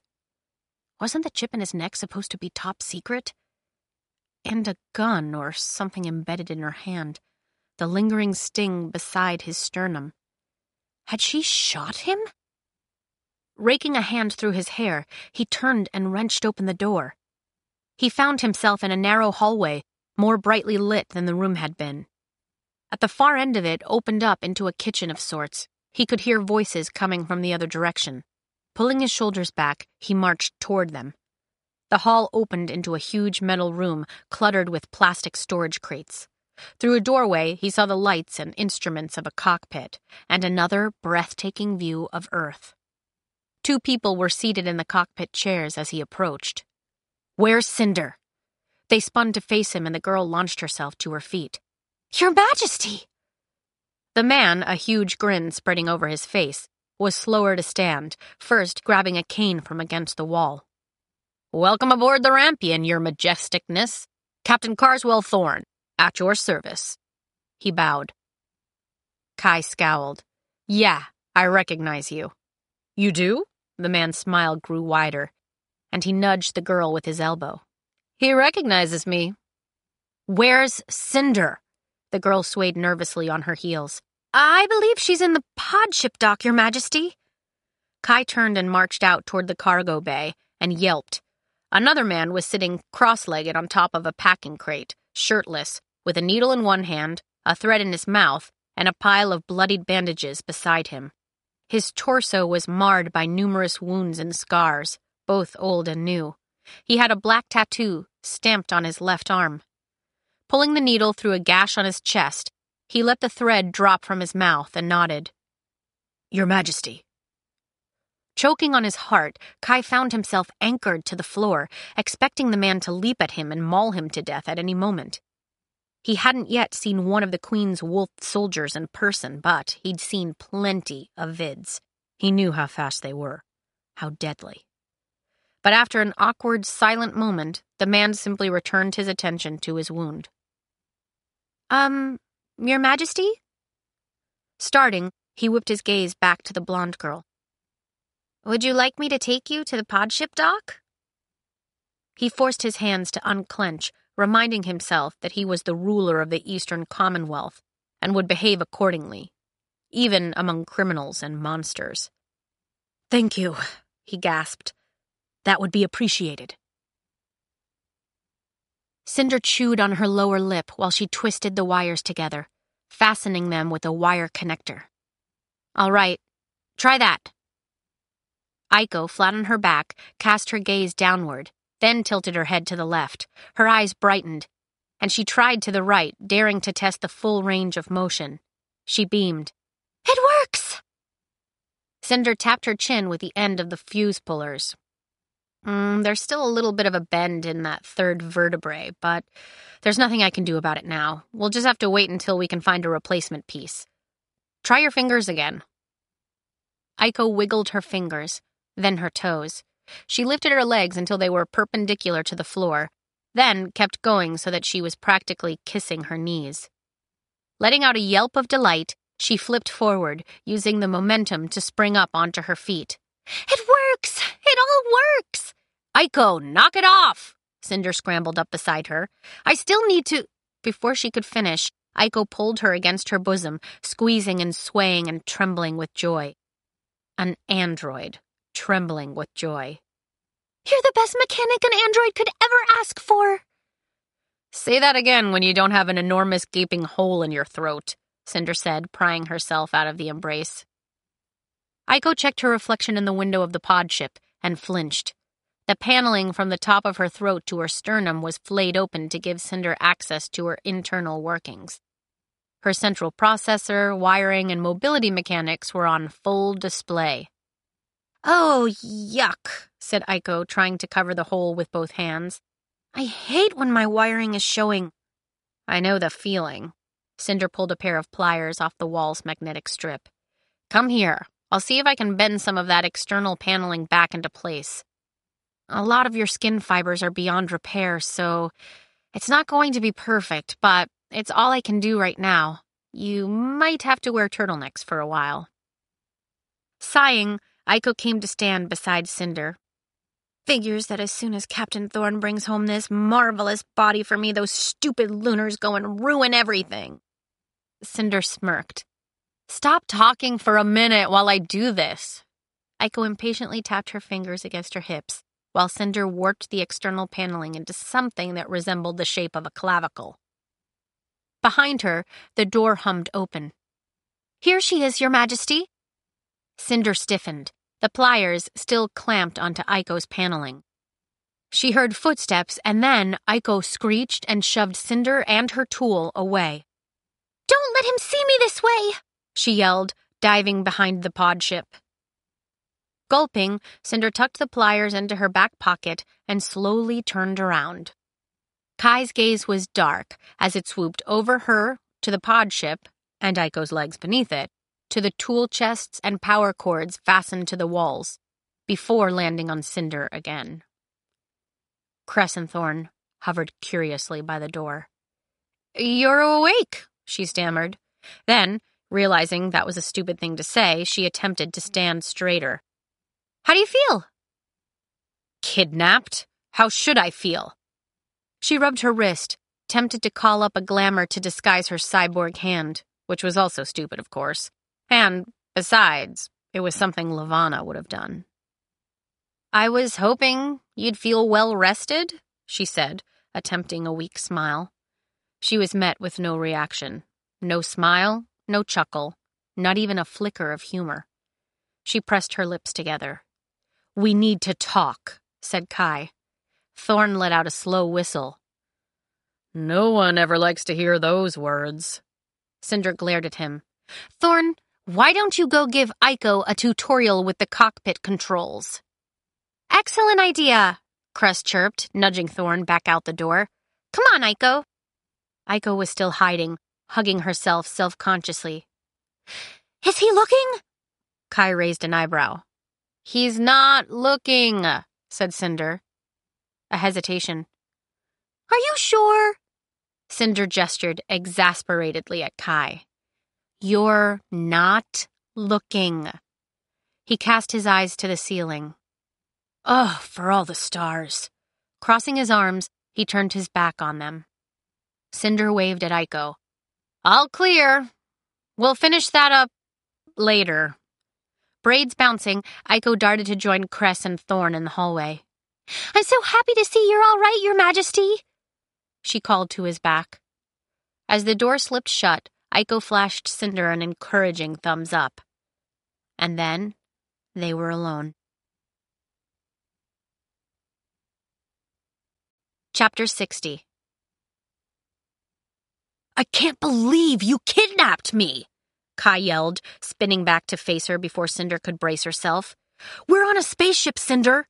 In space!" He pointed at the wall. It wasn't actually an exterior wall, but Cinder didn't feel the need to point that out. "I can't be on a spaceship. I have a country to run. I have people who need me. We are on the verge of a war. Do you understand that? War, where people die. I cannot be up here messing around with you and your band of misfits. Do you even know that you're housing one of her mutants up there?" "Oh yeah, that's Wolf. He's harmless." She rolled her eyes. "Well, not harmless." He laughed, but it was sharp and delirious. "I can't... How could... What were you thinking?" "You're welcome," she muttered, defiantly crossing her arms. He glowered, rather ungratefully. "Take me back to Earth." "I can't do that." "Cinder!" He huffed, reconsidered, softened. Just a bit. The change put an instant dent in Cinder's defenses, prompting a strange tingle behind her ribcage. She dug her fingertips into her elbows. "As someone who understands why you did this, and admires your ability to actually accomplish it, I am pleading with you. Cinder, please, take me back." She filled up her lungs. "No." The softness was gone, instantly. Tipping his head back, Kai strung both his hands through his hair. It surprised her how familiar the gesture was. "When did you become so frustrating?" She scuffed the toe of her boot against the floor. "Fine. As your emperor, I command you to return me to Earth, immediately." Cinder rocked on her heels. "Kai, Your Majesty. You may recall that I'm lunar, and lunars are forbidden from being granted citizenship in the Eastern Commonwealth. Therefore, you're no longer my emperor." "This isn't a joke." She was surprised at how the words stung. Like before, in the palace, indignation reared up fast and burning. "You have no idea how seriously I'm taking this. Are you? Do you even know what the consequences are going to be for what you've done?" "Yes, actually, I know this is a war. I'm aware that more people are going to die before this is over. But we didn't have a choice." "Your choice was to stay out of the way. Your choice was to do nothing. This is my job, my responsibility. I'm the Emperor. Let me handle it. By letting you marry her? That's handling it. It's my decision. It's a stupid one. Kai spun away. His hands clawed into his hair. Whatever product had been used to style it for the wedding was making it messier than usual. And, stars, he looked good. Cinder smothered the thought, annoyed with herself. Please, he said, his voice strained as he faced her again. Please tell me this isn't some petty act of jealousy. Please tell me this isn't all because I asked you to the ball, or that time in the elevator, or... Oh, you can't be serious. I hope you don't really think so little of me. You shot me, Cinder, and then you kidnapped me. I honestly don't know what to think. Well, believe it or not, we didn't just do this for you. We're trying to save the whole world from your power-crazy fiancé. I refuse to let Lavanna become Empress. I refuse to give her free reign over the Commonwealth. But we need more time. More time for what? All you've done is make her angrier, so that when she retaliates, her wrath is going to be that much worse. Was that a part of your master plan, or are you just making this up as you go along? Cinder's blood began to boil, and she desperately, desperately wished she could tell them that, yes, of course, they had a grand master plan that was guaranteed to work, guaranteed to rid them all of Queen Lavanna and her tyranny forever. But there was no guarantee. Only a string of hope and the knowledge that losing wasn't an option. She swallowed hard. I have a plan to end this for good, but I need your help. Kai pinched the bridge of his nose. Cinder, I hate Lavanna as much as you do, but she's the one pulling the strings here. She has this army. It's like nothing I've ever seen before. Those little skirmishes that killed 16,000 people a couple weeks ago? Laughable compared to what she's really capable of. Plus, she has an antidote to letimosis, and we desperately need it. You know how much we need it. So, while the idea of marrying Lavanna and crowning her empress makes me want to gouge out my own eyes, I don't have a choice. Gouge out your own eyes? She said softly. She could make you do that, you know. His expression darkened. So could you, I'm told. She looked away. Kai, Your Majesty. He waved his arms through the air. Kai is fine. I don't care. Cinder pressed her lips. It felt like a victory, but an unearned one. You have to trust me. We can defeat her. I know we can. How? Even if... Let's say you did. Let's say you even managed to kill her. There's still a whole posse of thaumaturges ready to take her place, and from what I've seen, they're not much better. We'll choose the person to replace her. We already have her replacement, actually. He snickered. Ah, I see. Because you think the lunar people will bow to just any... one. He trailed off, eyes widening, and for a moment his anger was gone. Unless... Wait. You don't mean... She looked at the floor. He took a single step toward her. Did you find her? Princess Celine? Is that what this is all about? Cinder took the pliers out of her pocket, needing something to fiddle with, while her nerves sparked and sputtered. She remembered that her metal hand was still bare, but Kai hadn't glanced at it once through the whole argument. Cinder! Yeah, she breathed. Yeah, I found her. Kai pointed toward the cargo bay. Is it that blonde girl? She shook her head, and Kai frowned. The girl from France? What was her name? Scarlet something? No, not Scarlet. She squeezed the pliers, trying to direct all her frazzled energy into them. Then where is she? Is she on this ship? Can I meet her, or is she still on Earth somewhere? Is she hiding? When Cinder said nothing, Kai frowned. What's wrong? Is she all right? I have to ask you something, and I want you to be honest. His eyes narrowed, instantly suspicious, which bothered her more than she cared to admit. She loosened her grip on the pliers. Do you really think I brainwashed you before? When we met? And all those times before the ball? His shoulders drooped. Really? You're changing the subject to talk about this? It's important to me. She turned away and started gathering the tools she'd used to fix Aiko. I understand if you do. I know how it must have looked. Kai fidgeted with his ceremonial sash, then, after a moment, pulled it over his head and bunched it up in his fists. I don't know. I never wanted to believe it, but I've had to wonder. And when you fell and I saw your glamour... Cinder, do you have any idea how beautiful your glamour is? Cinder cringed, knowing that he didn't mean it as a compliment.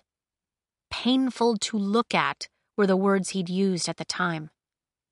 No, she said, distracting herself by returning each tool to its designated place on the magnetic wall. I can't see it. Well, it was a lot to take in that night. But then, Lavana has manipulated me plenty of times, so I know what it feels like, and it never felt like that with you. She released the last tool. Of course, the media wants to think that's what happened. It would be convenient.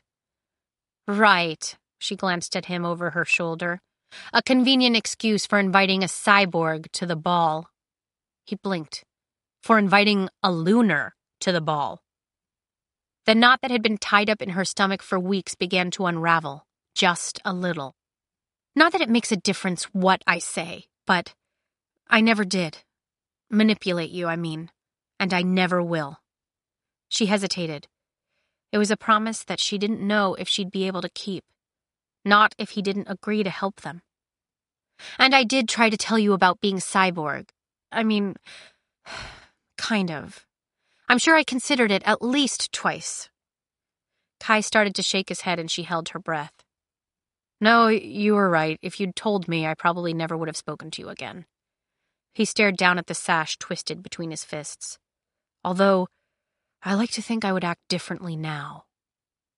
He met her gaze and she noticed, with a start, that his ears had gone pink. And then his lips quirked into the faintest of smiles. It was the smile she'd been waiting for. It didn't last long. Cinder, look, I'm glad I'm not married right now, but this was still a huge mistake. I can't risk angering Lavana. Whatever you're planning, you have to leave me out of it. I can't. I need your help. He sighed, but it was shaky, and she could tell his resolve was crumbling. You think Celine can overthrow her? Biting the inside of her cheek, she nodded. I do. Then I hope she intends to do it soon. Dragging her hands down her sides, Cinder felt nervousness pressing against her ribcage. Kai, she may not be exactly what you were hoping for. I don't want you to be disappointed. I know you put a lot into trying to find her, and... Why? What's wrong with her? Cringing, she knotted her fingers together. Metal and skin. Well, she was rescued from that fire, but it destroyed a lot of her body. She lost some limbs, and a lot of her skin had to be grafted, and she's just not entirely whole. He furrowed his brow. What do you mean? Is she in a coma? Not anymore. She braced herself for his reaction. But she's a cyborg. His eyes widened, but then his attention was darting around the room as if he couldn't look at Cinder while he adjusted to that information. I see, he said slowly before meeting her gaze again. But is she all right? The question caught her by surprise, and she couldn't help a startled laugh. Oh, yeah, she's great. I mean, half the people in the world want to kill her, and the other half want to chain her to a throne on the moon, which is just what she's always wanted, so she's fantastic. He stared at her like he was once again questioning her sanity. What? Cinder shut her eyes and tried to bury her mounting panic. Opening them again, she spread her hands, placating. Hesitated. She looked at the ceiling, took in a breath, met his gaze again. It's me, Kai. I'm Princess Celine. Chapter 61. Kai's face was made up of confusion, like she'd spoken gibberish. His wedding sash slipped out of his hands and drifted to the floor. When the silence slipped toward awkward, Cinder cleared her throat. And in case you weren't sure, I was being sarcastic before about all that great stuff. Not that, I know you have your own things to worry about, so you don't need to. I'm fine, really. It's just been a rough few weeks with the whole, she circled her hands wildly through the air, Peony Ball Lavana wedding thing, and now Dr. Erland is dead, and Scarlet is gone, and Thorn is blind, and Wolf, I'm not sure. He's so still these days, and I'm really starting to worry about him, but I've got it under control. I can do this. Stop. Please, stop talking. She clamped her mouth shut. The silence dragged on. Cinder opened her mouth, but Kai held up his hand. She shut it again, bit her lip. You? He finally said. You are Princess Celine? Grimacing, she rubbed at her wrist. Surprise? All this time? She ducked her head, suddenly uncomfortable at the way he was looking at her. Yeah, technically. Dr. Erland figured it out first when I was taken in for the cyborg draft. He ran my DNA and... yeah. But he decided not to tell me until I was locked up in prison, which complicated a few things. Kai guffawed, but not in a mean way. Inhaling a shaky breath, he rubbed the palms of his hands into his eyes. Then, as quickly as his disbelief had come, the comprehension came faster. Oh, stars. Lavana knows, doesn't she? That's why she hates you so much. That's why she's so determined to find you. Yeah, she knows. And it was you. This whole time, it was you. You're actually taking this better than I thought you would. He dragged both hands down his face. No, it almost makes sense. Kinda. He scraped his gaze over her. Although, somehow I always pictured the princess, I don't know, in a dress. Cinder laughed. And I always thought that when I found her, it would be so easy. We would just present her to the world and announce her as the true queen, and Lavana would crawl away to some hole. I never imagined that Lavana would already know. That she would be fighting it. She quirked an eyebrow. I'm beginning to think you may not know your fiancé very well. He scowled at her. That's it, Cinder. No more secrets. I don't know if I can survive any more big reveals from you. So, if you have anything else to tell me, out with it. Right now. Cinder rocked back on her heels, pondering. Cyborg. Lunar. Princess. No more secrets. No more lies. Well, just one. She thought she might be a tiny bit in love with him, but there was no way she could tell him that. I can't cry, she whispered instead, hunching her shoulders. Kai blinked twice, then scratched his ear and looked away. I already knew that. What? How? Your guardian may have said something about it, and I've seen your medical records. Her eyes widened. You've seen... You know? You were a fugitive, and I needed to know more about you, and I'm sorry. She squeezed her eyes shut. She'd seen the diagram of her cyborg implants. Every wire, every synthetic organ, every manufactured panel. Thinking about it made her feel nauseous. She couldn't imagine what someone else would think when they saw it. What Kai must have thought. No, it's all right, she said. No more secrets. He took a step toward her. Your eyes, are they really? Synthetic, she murmured, when he couldn't say the word himself. And that's why you can't cry? She nodded, unable to look up at him, even as he came to stand not 2 steps in front of her, I don't need the tear ducts for lubrication, and they were getting in the way of... She tapped a finger against her temple. I have a retina scanner and display in my eye. It's like a really small net screen, so there's a lot of wiring. Oh, stars, I can't believe I'm telling you this. She buried her face in her hands. It's kind of brilliant, said Kai. She nearly choked on her own laugh. Kai reached for her wrists. Can I see? She groaned, knowing that if she had the ability to blush, her face would be as red as his wedding sash. Mortified and resigned, she let him pull her hands away and struggled to hold his gaze. He stared into her eyes like he could see through to her control panel, but then, after a moment, he shook his head. You'd never even know. Trying not to fidget, Cinder raised her eyes to the ceiling, hating herself a little bit for what she was about to do. But what did it matter now? He would never again be fooled into thinking she was human. Watch the bottom of my left iris, she whispered. She turned on the retina display, pulling up a news feed she'd been watching before they got to New Beijing. News from the African Union. An anchor was talking, but Cinder didn't bother to turn on the audio. Kai dipped his head. It took a moment, but then his lips parted. Is that? Newsfeed. It's so small. Just a dot, really. It looks a lot bigger to me. A tingle traipsed down her spine at how he was studying her, almost in childish awe, and how he was so close, and how he was still holding her wrists. He seemed to realize it at the same time.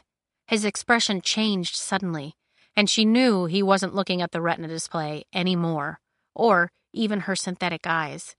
He was looking at her. Her heart pattered. Kai licked his lips. I'm sorry I had you arrested, but I'm glad you're all right. Really? You don't hate me for shooting you? His lips twitched and he glanced down. Taking her cyborg hand into both of his, he lifted it between them, eyeing the metal fingers. I don't remember that medical diagram saying anything about a gun. My security team probably would have found that to be useful information. I like to maintain an air of mystery. I've noticed. She watched his thumb trace the length of her fingers, finding it hard to breathe, impossible to move. The hand is new, she whispered. It appears to be excellent craftsmanship. His voice, too, had dropped.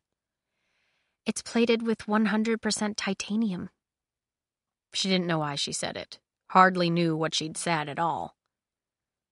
Bending his head, Kai pressed his lips to her knuckles. The plating had no nerve endings, and yet the touch sent a tingle of electricity along her arm.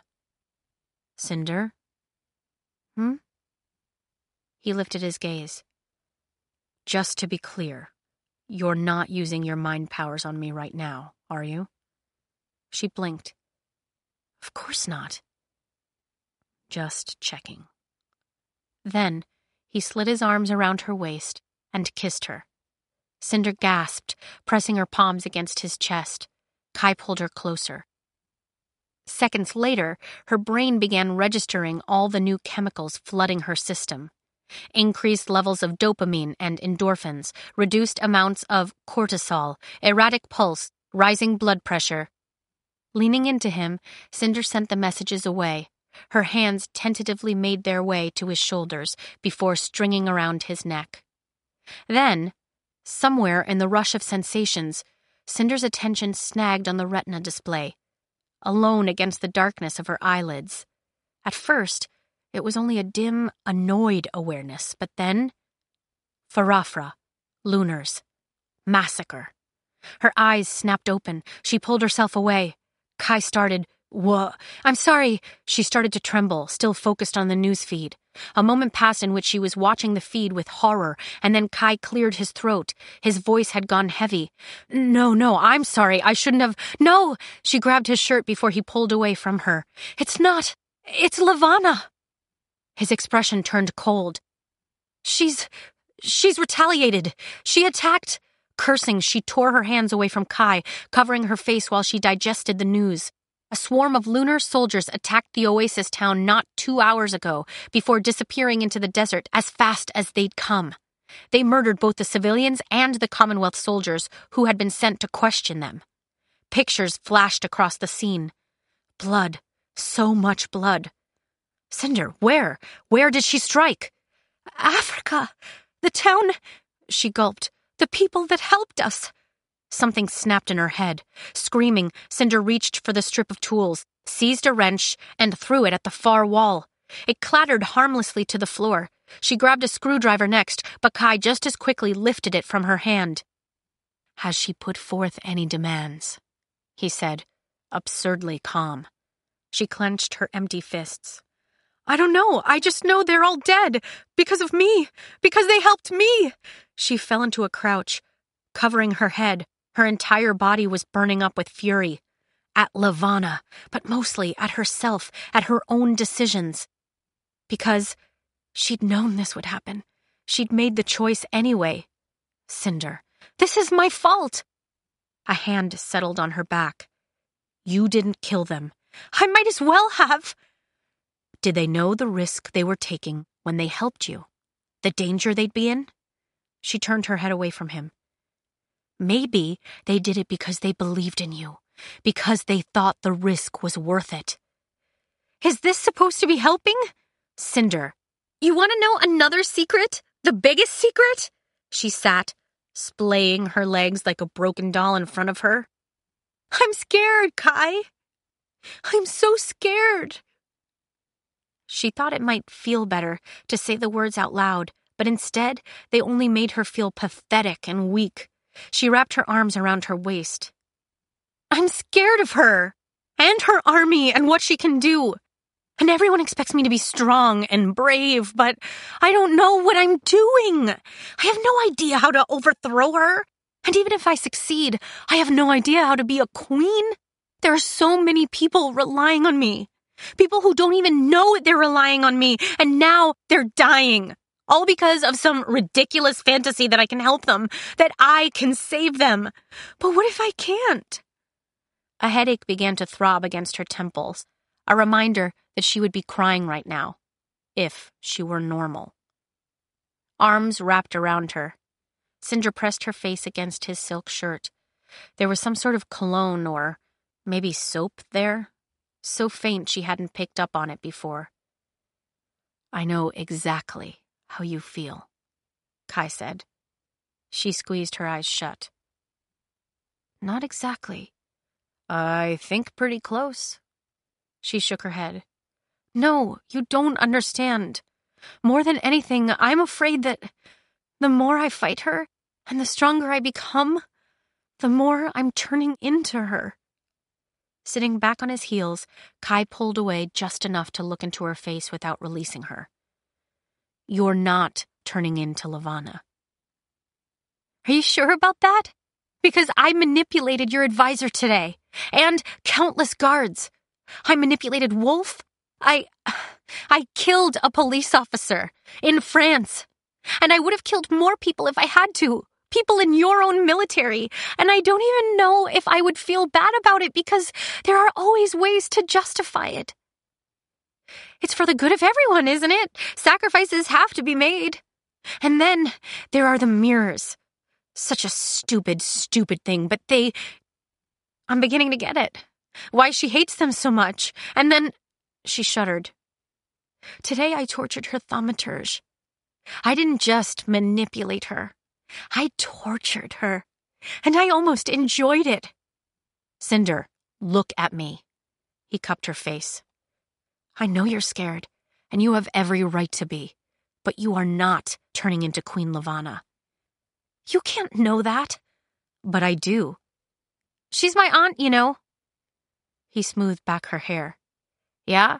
Well, my great-grandfather signed the Cyborg Protection Act, and yet, here we are. She bit her lip. Here they were. Now, let's never talk about you being related to her again, because I'm technically still engaged to her, and that's really weird. Cinder couldn't help laughing, even exhaustedly, even just to cover up the screaming inside. As he bound her up in his arms again, her headache began to fade, replaced with the strength of his heartbeat and the way she felt almost delicate when she was pressed up against him like this. Almost fragile. Almost safe. Almost like a princess. "You won't tell anyone, will you?" she murmured. "I won't. And if it turns out I make a terrible princess?" He shrugged against her. "The people of Luna don't need a princess. They need a revolutionary." Cinder furrowed her brow. "A revolutionary," she repeated. She liked that a lot better than princess. The door zipped open. Cinder and Kai jumped apart, Kai scrambling to his feet. Cress, breathless and flushed, paused in the doorway. "I'm sorry," she said, "but the news feeds. Lavanna—" "I know," said Cinder, forcing herself to stand. "I know about Farafra." Cress shook her head, wild-eyed. "It isn't just Farafra. Their ships are swarming Earth, every continent. Thousands of soldiers are invading the cities. Her other soldiers?" She shuddered so hard she had to grasp the doorframe. "They're like animals, like predators." "What is Earth doing?" asked Kai, and Cinder recognized his leader voice. "Are we defending ourselves?" "They're trying. All 6 countries have declared a state of war. Evacuations are being ordered. Military is assembling." "All 6? Cress pushed her hair off her brow. "Contorin has temporarily assumed the role of leader of the Commonwealth until your return." A heavy silence pressed against Cinder's chest. Then Kai turned to face her, and she could feel the gravity of his emotions without looking at him. "I think it's about time you told me about this plan," he said. Cinder curled her hands into tight fists. The possibility of their success had seemed so faint that she'd hardly considered what would come next.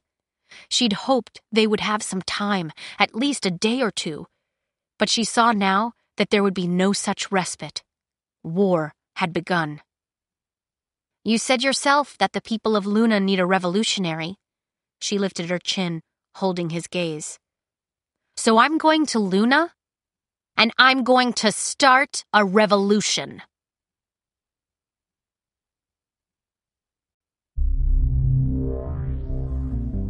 This is Rebecca Soler. We hope you've enjoyed Cress, a Macmillan audiobook from Feiwel and Friends. This program was directed by Maddie Argyropoulos. Text copyright 2014 by Marissa Meyer. Production copyright 2014 by Macmillan Audio. All rights reserved.